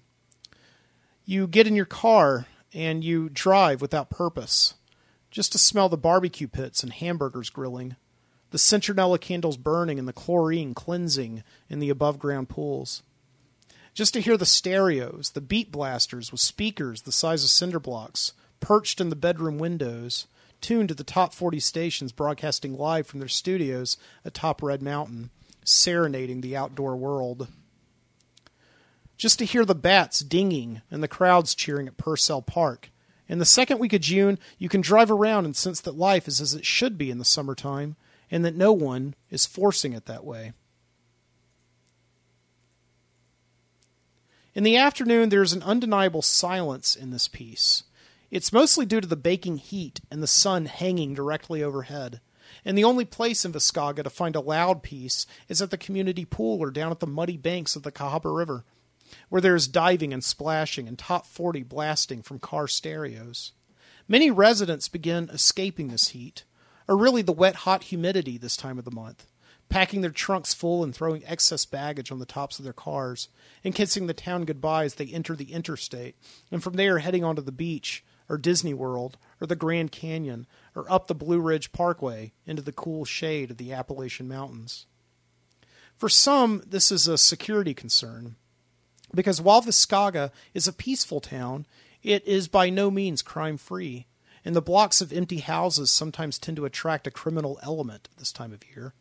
At least they did 2 summers ago when there was a blitzkrieg of looted subdivisions, a total of 11 houses ripped off in broad daylight while their owners happily picnicked in the mountains and swam in the ocean, and snapped pictures with the likes of Goofy and Mickey Mouse hundreds of miles away. The fact that the victims had all been vacationing at the time suggested to Sheriff Arquette that this had been a coordinated attack, and the next year he won re-election on a platform that was built on beefing up residential security in the summertime. One of Sheriff Arquette's ideas that had gone over famously with voters after that crime spree summer was to allow a volunteer force of citizens to lend a lookout, to observe and report any suspicious activity, and extend the reach of his tiny police force. Now, at all hours of the day, it is a common sight during your leisurely cruise through Viscaga to see roving cars mounted with consumer-bought sirens and CB antennas and magnets on their doors announcing Citizen Patrol, and men in monogrammed white shirts, khakis, and walkie-talkie holsters going door to door. And this is what brought Jim Keating to the door Wednesday at midday. A doorbell that wouldn't quit, and loud knocks in intervals. He stumbled up the stairs from his basement apartment in a hungover stupor, still a little drunk from the night before. He would have been happy to keep lying in bed and let the citizen patrol pass, but it had been 5 minutes of this obnoxiousness. There was also the possibility, however distant, that it could be Riley. Or only his girlfriend, or ex-girlfriend Riley, could knock that violently. He was careful not to get his hopes up about the possibility that she could be back, if only to yell at him some more. Still, he was disappointed when he reached the foyer of Miss Garcia's house, opened the door, and saw who he had been 99% sure was at the door. "Oh, hi, Jim." Wexler. "Didn't know you were here. I was about to give up." "Uh-huh." Jim, rubbing the crust out of his eyes, holding onto the door for balance. "What do you want?" "Oh, I'm just making my rounds, making sure all is well. Didn't know you and Riley were still staying here." "Just me." "Oh, yeah? You're not with Riley no more?" Jim frowned. Leland Wexler was still as fidgety as he had been in high school. The same skinny dork who used to trip and stumble his way through the halls with button-down shirts tucked into pants that rode high over his hips, and a perpetual sign stuck to his back saying, "Homo." Now, here he was 6 years later, same geek, different clothes. Anyway, Wexler said, "I just seen that Miss Garcia's car wasn't parked out front. Didn't know if she had gone out of town, because, if she had gone out of town, I'd need to make a note of it. That's standard procedure, keep track of the folks who were gone. Did you see my car parked around back?" "No, I guess I didn't think to look." "You'd make a great police officer, Wexler." "Yeah?" Wexler said. "You think so?" "Oh, yeah. Look, Miss Garcia's gone out of town to see her sister in Gulf Shores. But I'm staying here. You know that because my car is parked out back. Maybe look back there next time before you beat the hell out of the door and wake me up." "All right, Jim, we'll slam." Jim began to walk back down the stairs, but his eyes landed on Riley's box first, full of her little knickknacks, her CDs and records and fashion magazines, and books by Mary Higgins Clark, the last remaining evidence of her ever living there. He had thrown it by the door a whole week ago, Riley saying she didn't want to pick it up from him directly, and instead of coming around back of the house to the basement apartment, she would just come to the front and get it from Miss Garcia. But now, Jim figured, Riley had no idea Miss Garcia wouldn't be there to meet her, and she'd have to deal with him anyway. Did he want to deal with her? Halfway to his car down the sidewalk, Leland Wexler turned back to Miss Garcia's front door when he heard it opening, and saw Jim Keating, thinking he had something more to say to him. But no, Jim just dropped a cardboard box full of stuff on the welcome mat and slammed the door shut once more. Folks are so cranky these days, Wexler thought. It was another long day of waiting. It seemed to be all Jim had done this summer, was wait. He waited for something to pull him out of bed, the dogs barking outside, or the pull-starting of lawnmowers in the neighbor's yard, or the hellish knocking of the Nerd Patrol on the front door. He waited for something to happen to him. He waited for the phone to ring, and on it one of the numerous principals from one of the numerous high schools he had put an application into, telling him they had a job for him in the fall. He waited for the mail to come each day, and in it a fat envelope from the university, telling him his graduate school application had been gladly accepted. And until any of that happened, he waited for Riley, thinking she'd be back, and she'd forgiven herself and had finally decided to accept him without conditions. That Wednesday, he waited, just as he always did that she had left. Waited and slacked. After he walked back down the stairs from dealing with Wexler, he spent another half hour on the couch he'd been sleeping on since she'd left, drinking his coffee and watching the bottom half of The Price is Right.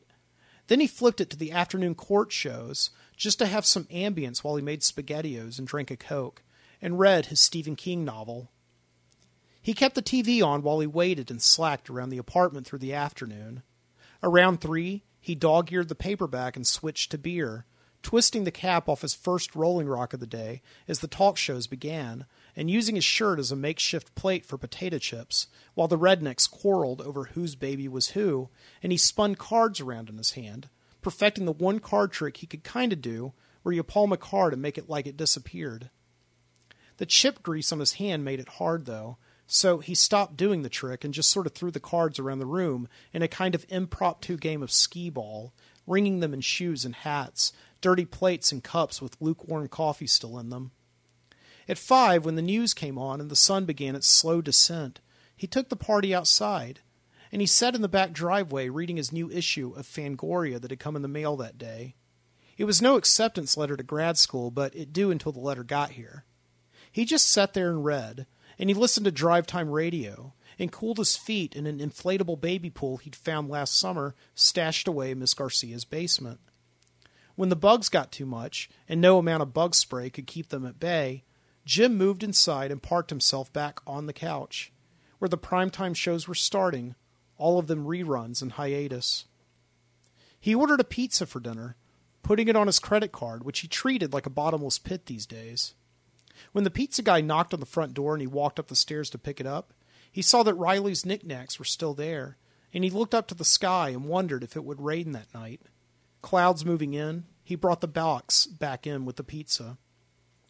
He began to doze off on the couch around 11, like he had done the night before and the night before that, in a buzz of grease and alcohol, the late-night talk show host and reruns doing their mindless patter with celebrities, grilling them about their diets and exercise regimens, and how it was to work with this actress or that director on some movie that had come out months ago and was now long gone from the multiplexes.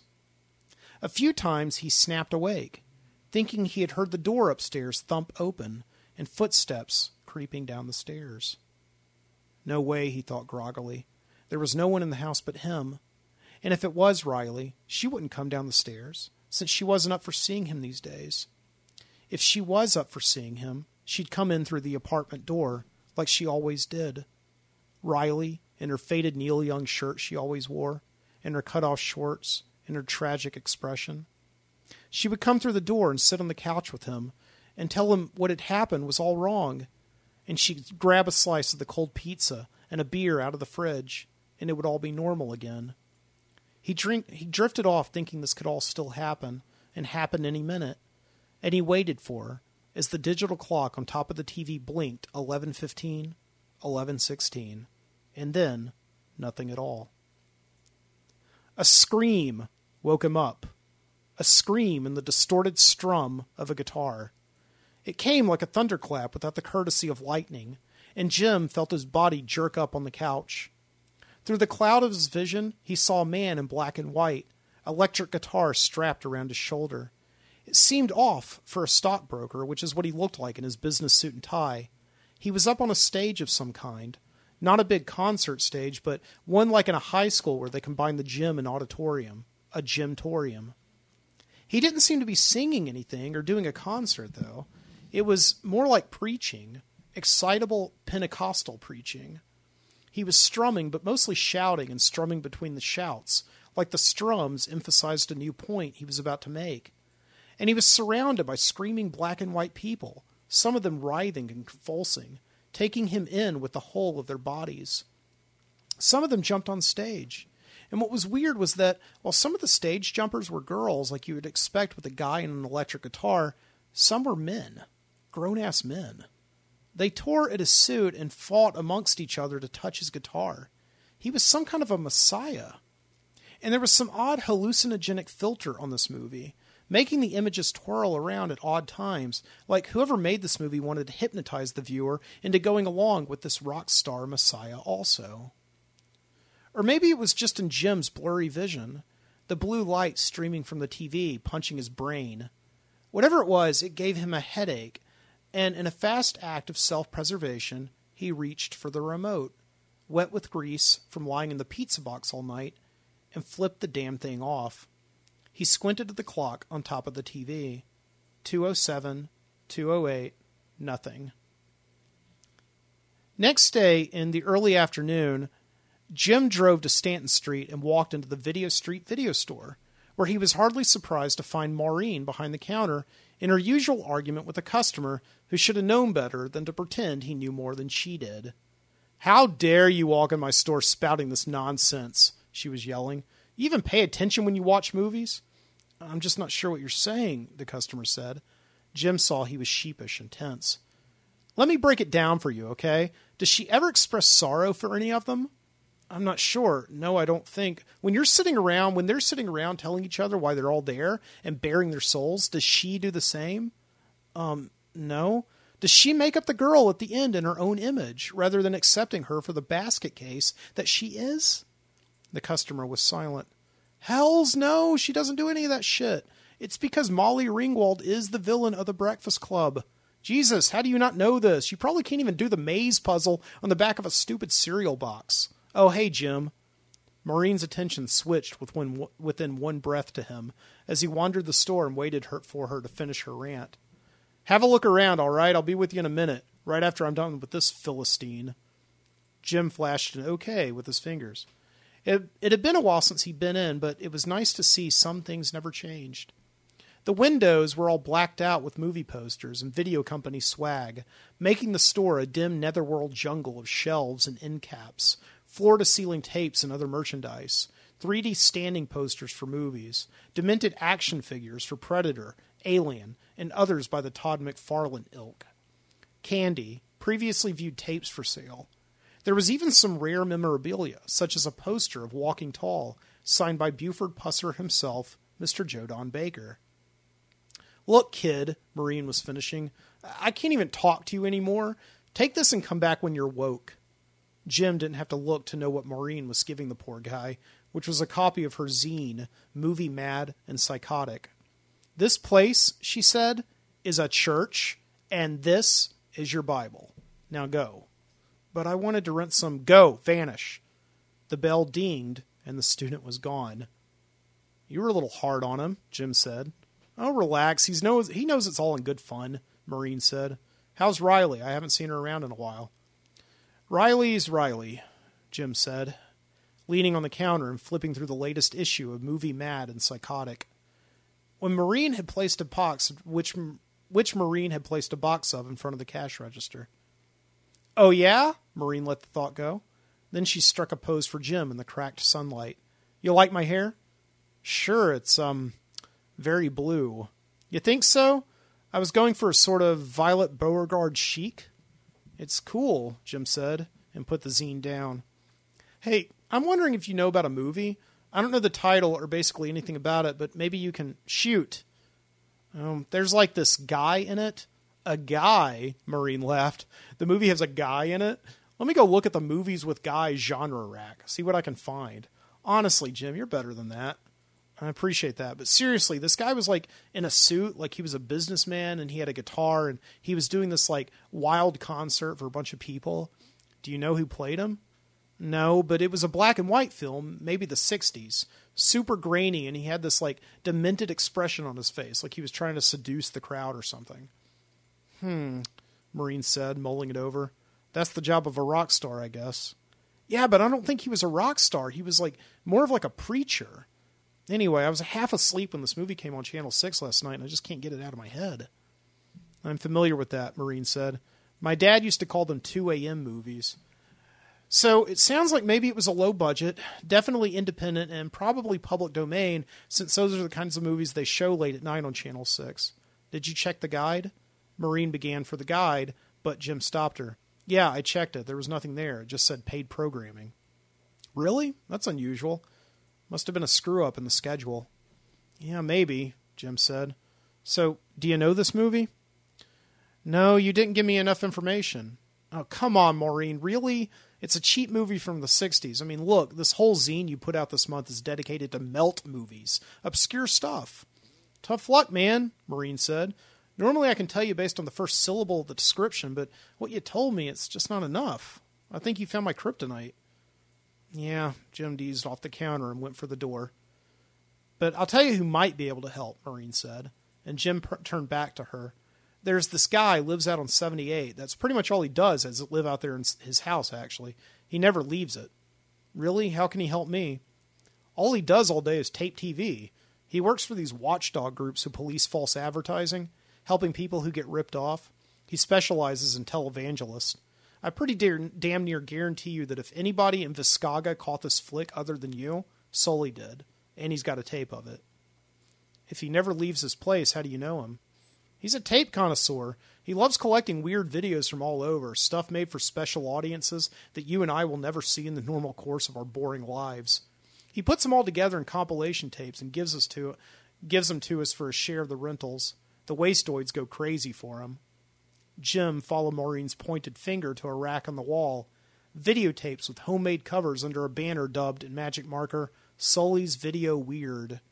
The labels on the tape were as diverse as Fast Food Training Volume 4 to City Planning and Town Hall Freak 2 and News Anchor Assholes Season 10. Is he okay with me just showing up? Oh yeah, he's cool. I'll call him and tell him you're on your way. Maureen wrote Sully's address on the back of a Rhino bumper sticker, and before Jim dinged the bell on his way out, she stopped him. Only thing is, you can't go empty-handed, and she took a pack of Twizzlers off the candy rack and tossed it to him. Jim regarded it, confused. Oh, come on, man, that'll be $3. Cough it up. It took Jim 5 goes at the starter before his engine finally turned. Damn Dodge. Riley's uncle had sold the Dodge to him for practically nothing last summer, and every time he got behind the wheel, he knew why.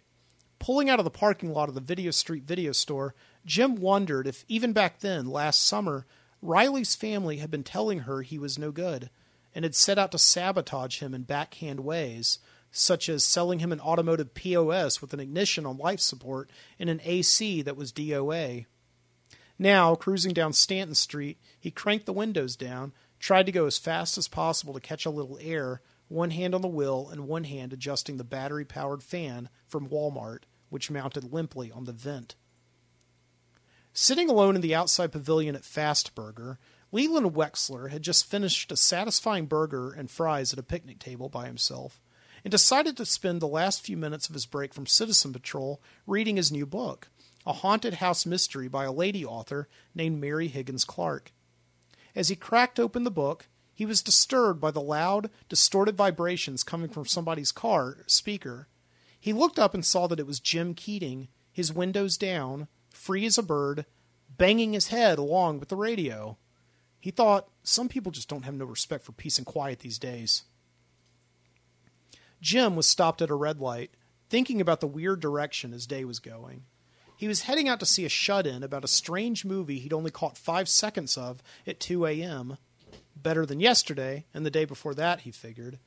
Good to take a break from manic morons trying to guess how much a toaster oven cost. So he was sitting there, music coming from the speakers, waiting for the light to change. The radio had also broken about a month after Riley's uncle had sold him the car, so now he relied on his old Discman, which he had plugged into the tape deck using a tape jack, and he played the same CD on repeat, a mix of music from his senior year in high school. Of course, the songs had lost all meaning. He had heard them too much and barely noticed them anymore.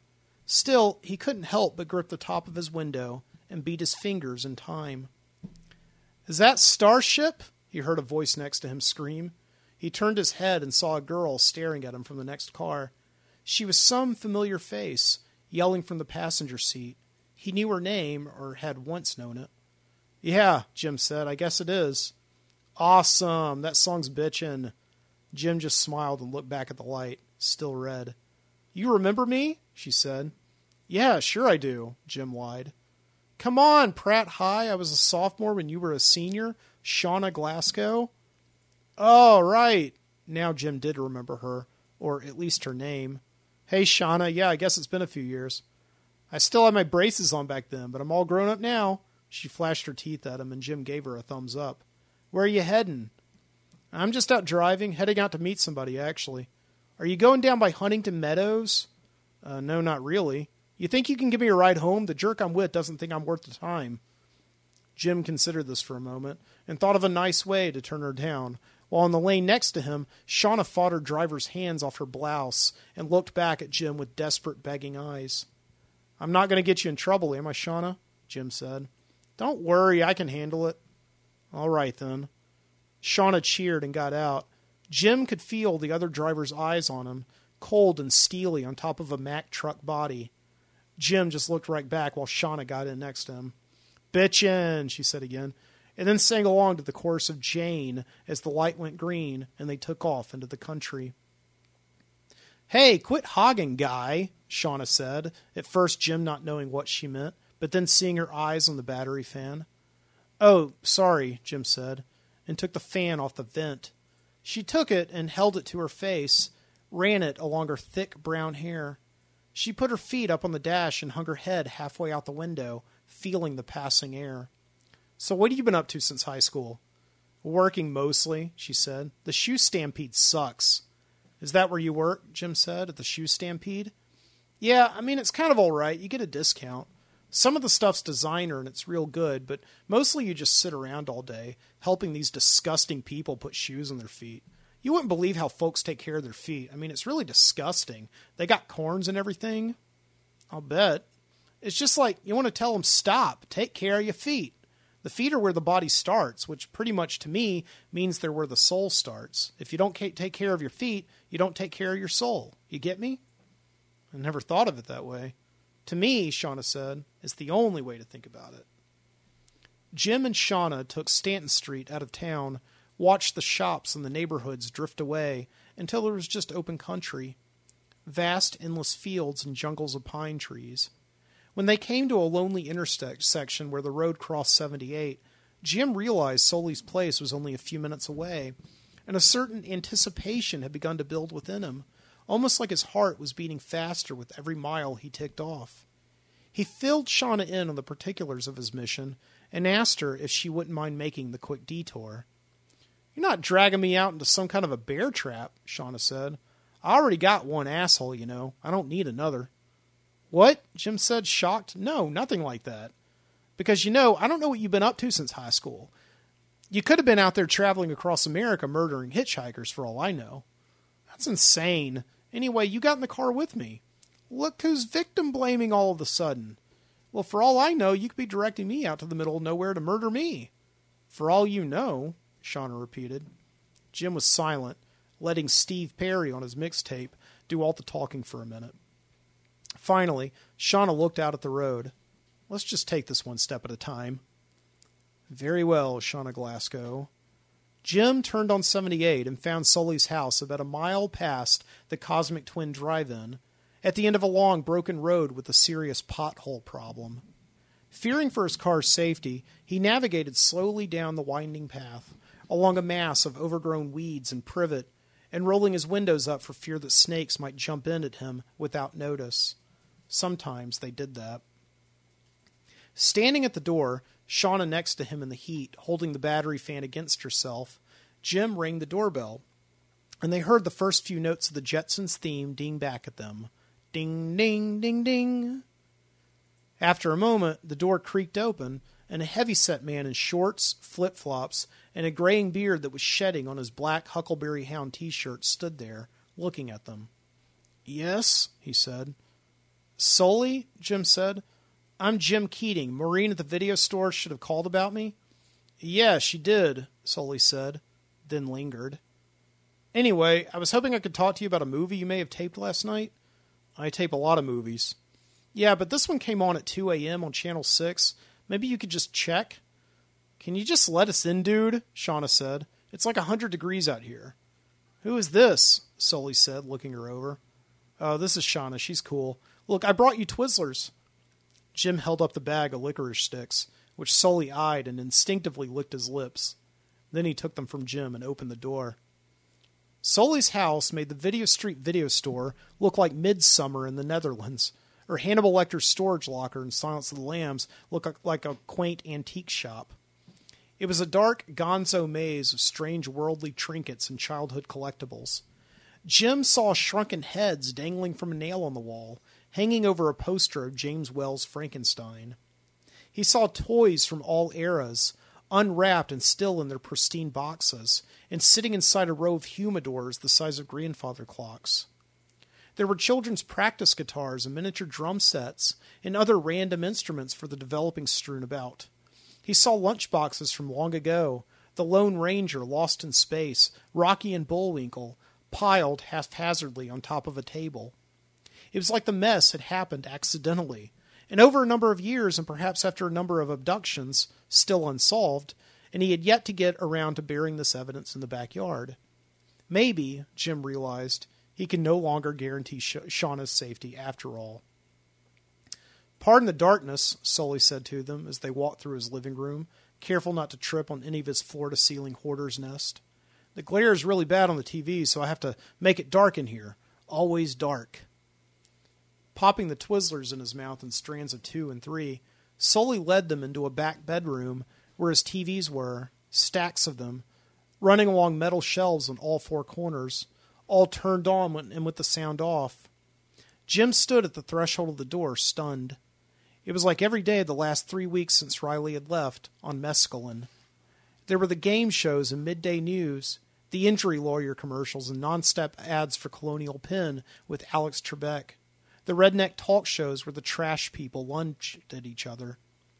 On one TV, Matlock stood over a witness in the witness box, smiling his mischievous grin and showing that he had just gotten his man. Jim thought it must almost be 3. "Beautiful, ain't it?" Sully said. "Psychorama," Shauna said under her breath.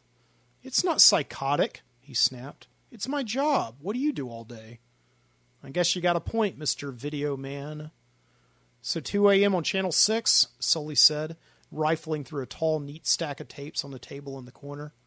It was, Jim noted, probably the only thing that was organized in the whole damn place. Yeah, it was this movie with a guy who was some kind of a preacher, but he had a guitar and was playing rock music. It was black and white, maybe from the 60s. "Did you check the guide?" "Of course I checked the guide. What do you think?" Sally paused, and so did Shauna, alarmed at the sudden tension in Jim's voice. "I'm sorry," he told them. "It's just the first thing you do when you see something on TV you don't know. You check the guide. You're the second person to ask me." Sully found the tape he was looking for. It had a label with a coded number Jim couldn't see. He popped it into a free VCR on the table, and the TV on top flickered to life with the image of the nightly newscast from last night. "Each night," Sully said, "the tape starts at 10, then it goes on through 5 a.m. before the second TV picks up the morning shift. So if it was on last night, as you say, it should be here." Sully fast-forwarded through the news, then the talk shows with the trivial celebrities selling their movies and thigh masters. Jim could feel his pulse racing faster as he and Sully waited in the silence, which was loud. The humming of the wall-to-wall VCRs below each TV was deafening, a shrill electronic chorus of tapes starting and stopping, the mechanisms inside catching the tape and running it through the heads. "Listen to them," Sully said, smiling. "The children of the night." "How do you stand it?" Jim said. "Well, it's just like any job. You do it long enough, you can stand anything. Sometimes, if you listen close enough, you can hear them playing your favorite tunes. Listen." Jim listened. What music? It was just a bunch of screeching and whirring. But Sully's grimace broadened. "Lola," he sang, looking at him. "Lo-lo, lo-la, Lola. Do you hear it?" "Is that 2 a.m. yet?" The video vampire stopped his concert and looked back at the TV, compared the time code with his wristwatch. "That is?" He stopped the tape. After a second of the tracking adjusting, the image straightened and Jim saw a preacher all right, but not the preacher with the business suit and the electric guitar he had expected. Rather, the man on the TV had an awful comb-over wig and sat cross-legged with the Bible on his lap, an offering plate next to him, and a 1-900 number superimposed below him. He spoke into the camera about calling into the station right now as if your eternal life depended on it, because it does. "That it?" "No, it's not." "What do you mean it's not? That's a preacher. I see this dude a lot," Sully said. He sells old people water he says has healing powers." "Yeah, but it's not him. It's not the guy. It's not the movie." Jim calmed himself. "You're sure that's Channel 6? "Oh, yeah," Sully said. "Got a foolproof system." "Then how can... I'll tell you what probably happened," Sully said. "If you say that you were half awake, then you may have confused something that you saw in real life with a dream. Trust me, I'm up all day and night with the TV going. It happens. You start feeling like a zombie after a while. They even got a name for it. It's called DRC. DRC? Dream Reality Confusion. Yeah, but I saw this. I know I saw it. It wasn't a... Holy hell! Jim and Sully looked out of the room suddenly, toward a voice that screamed down the hall. They raced out of the TV room to find Shauna at the entrance to another bedroom, standing stock still in shock. Jim saw what had gotten her, a room that had been decorated to resemble a child's bedroom of the 1950s. They were looking at shelves of Mr. Potato Head toys and Tinker Toy structures, howdy-doody puppets with lifeless smiles, hanging from cowboy-themed wallpaper of pistols and lassos. The bed was made up immaculately with the bedspread of the Lone Ranger and matching pillows. "This," Shauna said, "is maybe the creepiest thing I've ever seen." "What do you know?" Sully said. "I thought you saw a snake in here or something. Geez." "Why would an adult man have a bedroom like this?" she whispered to Jim. "Unless he's got some kid chained up in the basement." "It's a hobby," Sully said, pacing the room to make sure all was in place. "You didn't touch anything, did you?" "What's the hobby?" Jim said. "I'm recreating my childhood bedroom. Been working on it for years. My mother threw all my old stuff out years ago, that hag. So I've been recollecting it, going to the ends of the earth. Everything is as I remember it. This toy chest right here?" Sully pointed to a giant plastic football stuffed with toys and into its hollow center. They only manufactured this thing for 1 year, 1954, when I was 5 years old. You know how long it took me to find that? "How long?" 10 years it took me. I had to drive all the way to Fairbanks, Alaska. "This is really impressive," Jim said, and he felt Shauna tugging on his shirt, signaling him that it was probably time to go. "I don't get it, though. You spend years collecting stuff from your childhood. All this stuff in your house. What's the appeal? Well, why run from stuff that made you happy?" With that, Sully stepped past them, his inspection complete, and let them follow him back down the hall. "Just don't wander off anywhere else, okay?" Sully made sure she wouldn't, because the next thing they knew, he was opening the door for him, the sunlight hitting them like a blast of a neutron bomb. "You want my honest opinion?" Sully was saying as he ushered them outside. "If what you saw on TV last night actually happened, it was probably a hacker. You know these guys that get into the video feeds, they play their own tapes just to mess with people? The antennas beam them out. Some people see them, some people don't. If it wasn't a dream, then a hacker's what it was. Any idea how I can find them?" Sully snorted. "These people are ghosts. Good luck, but the tape's out there somewhere. You look for something long enough, you'll find it." "Just ask that toy chest," Shauna said. Sully frowned at this. This time, it took Jim 6 goes to turn the starter, to which Shauna balked and opined that they were now, officially, in a horror movie. He was silent most of the way to her house, biting his nails and thinking about next steps, or if there should even be next steps. When he pulled up to her driveway in Huntington Meadows, he kept the engine running, for fear of having to go through the drama of starting it again. She waited a minute before getting out of the car. "You're a really odd person," she said to him.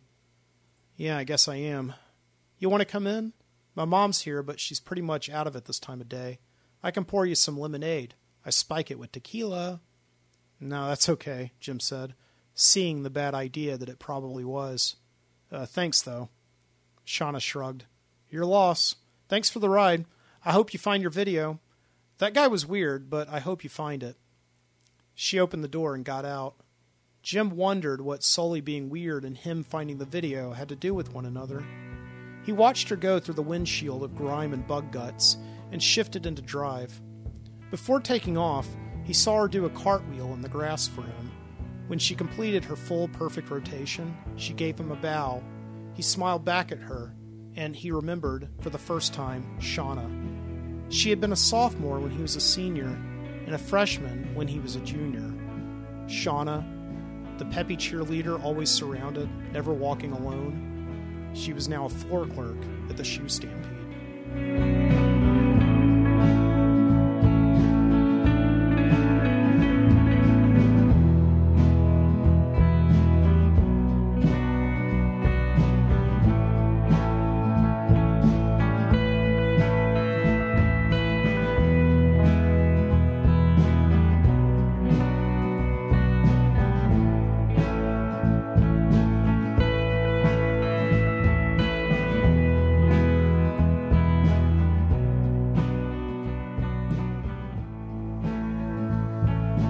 We will continue that story next week here on the Midnight Citizen Show. We will continue that story next week on the Midnight Citizen Show. I need some water. Fairly long one. If you're still around, thanks for listening.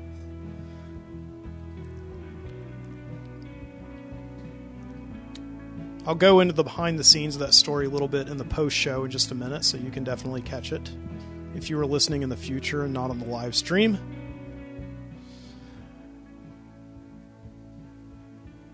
From Birmingham, Alabama, this has been the Midnight Citizen Show. Thank you so much for joining tonight.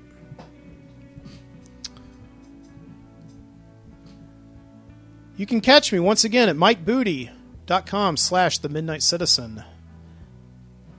I will be posting there from now on, but I will also be posting on my brother network with all my podcasting brothers over there from other podcasting mothers, the ONSUG, ONSUG.com, the Overnightscape Underground. I love those guys. And I am in the process, by the way, of getting a new podcasting feed set up, so I will have my own new podcast feed set up here in the next week or so. Be looking for it to download on the podcasting app of your choice.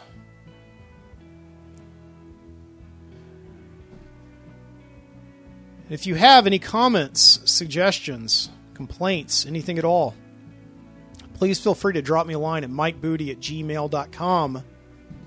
Please do.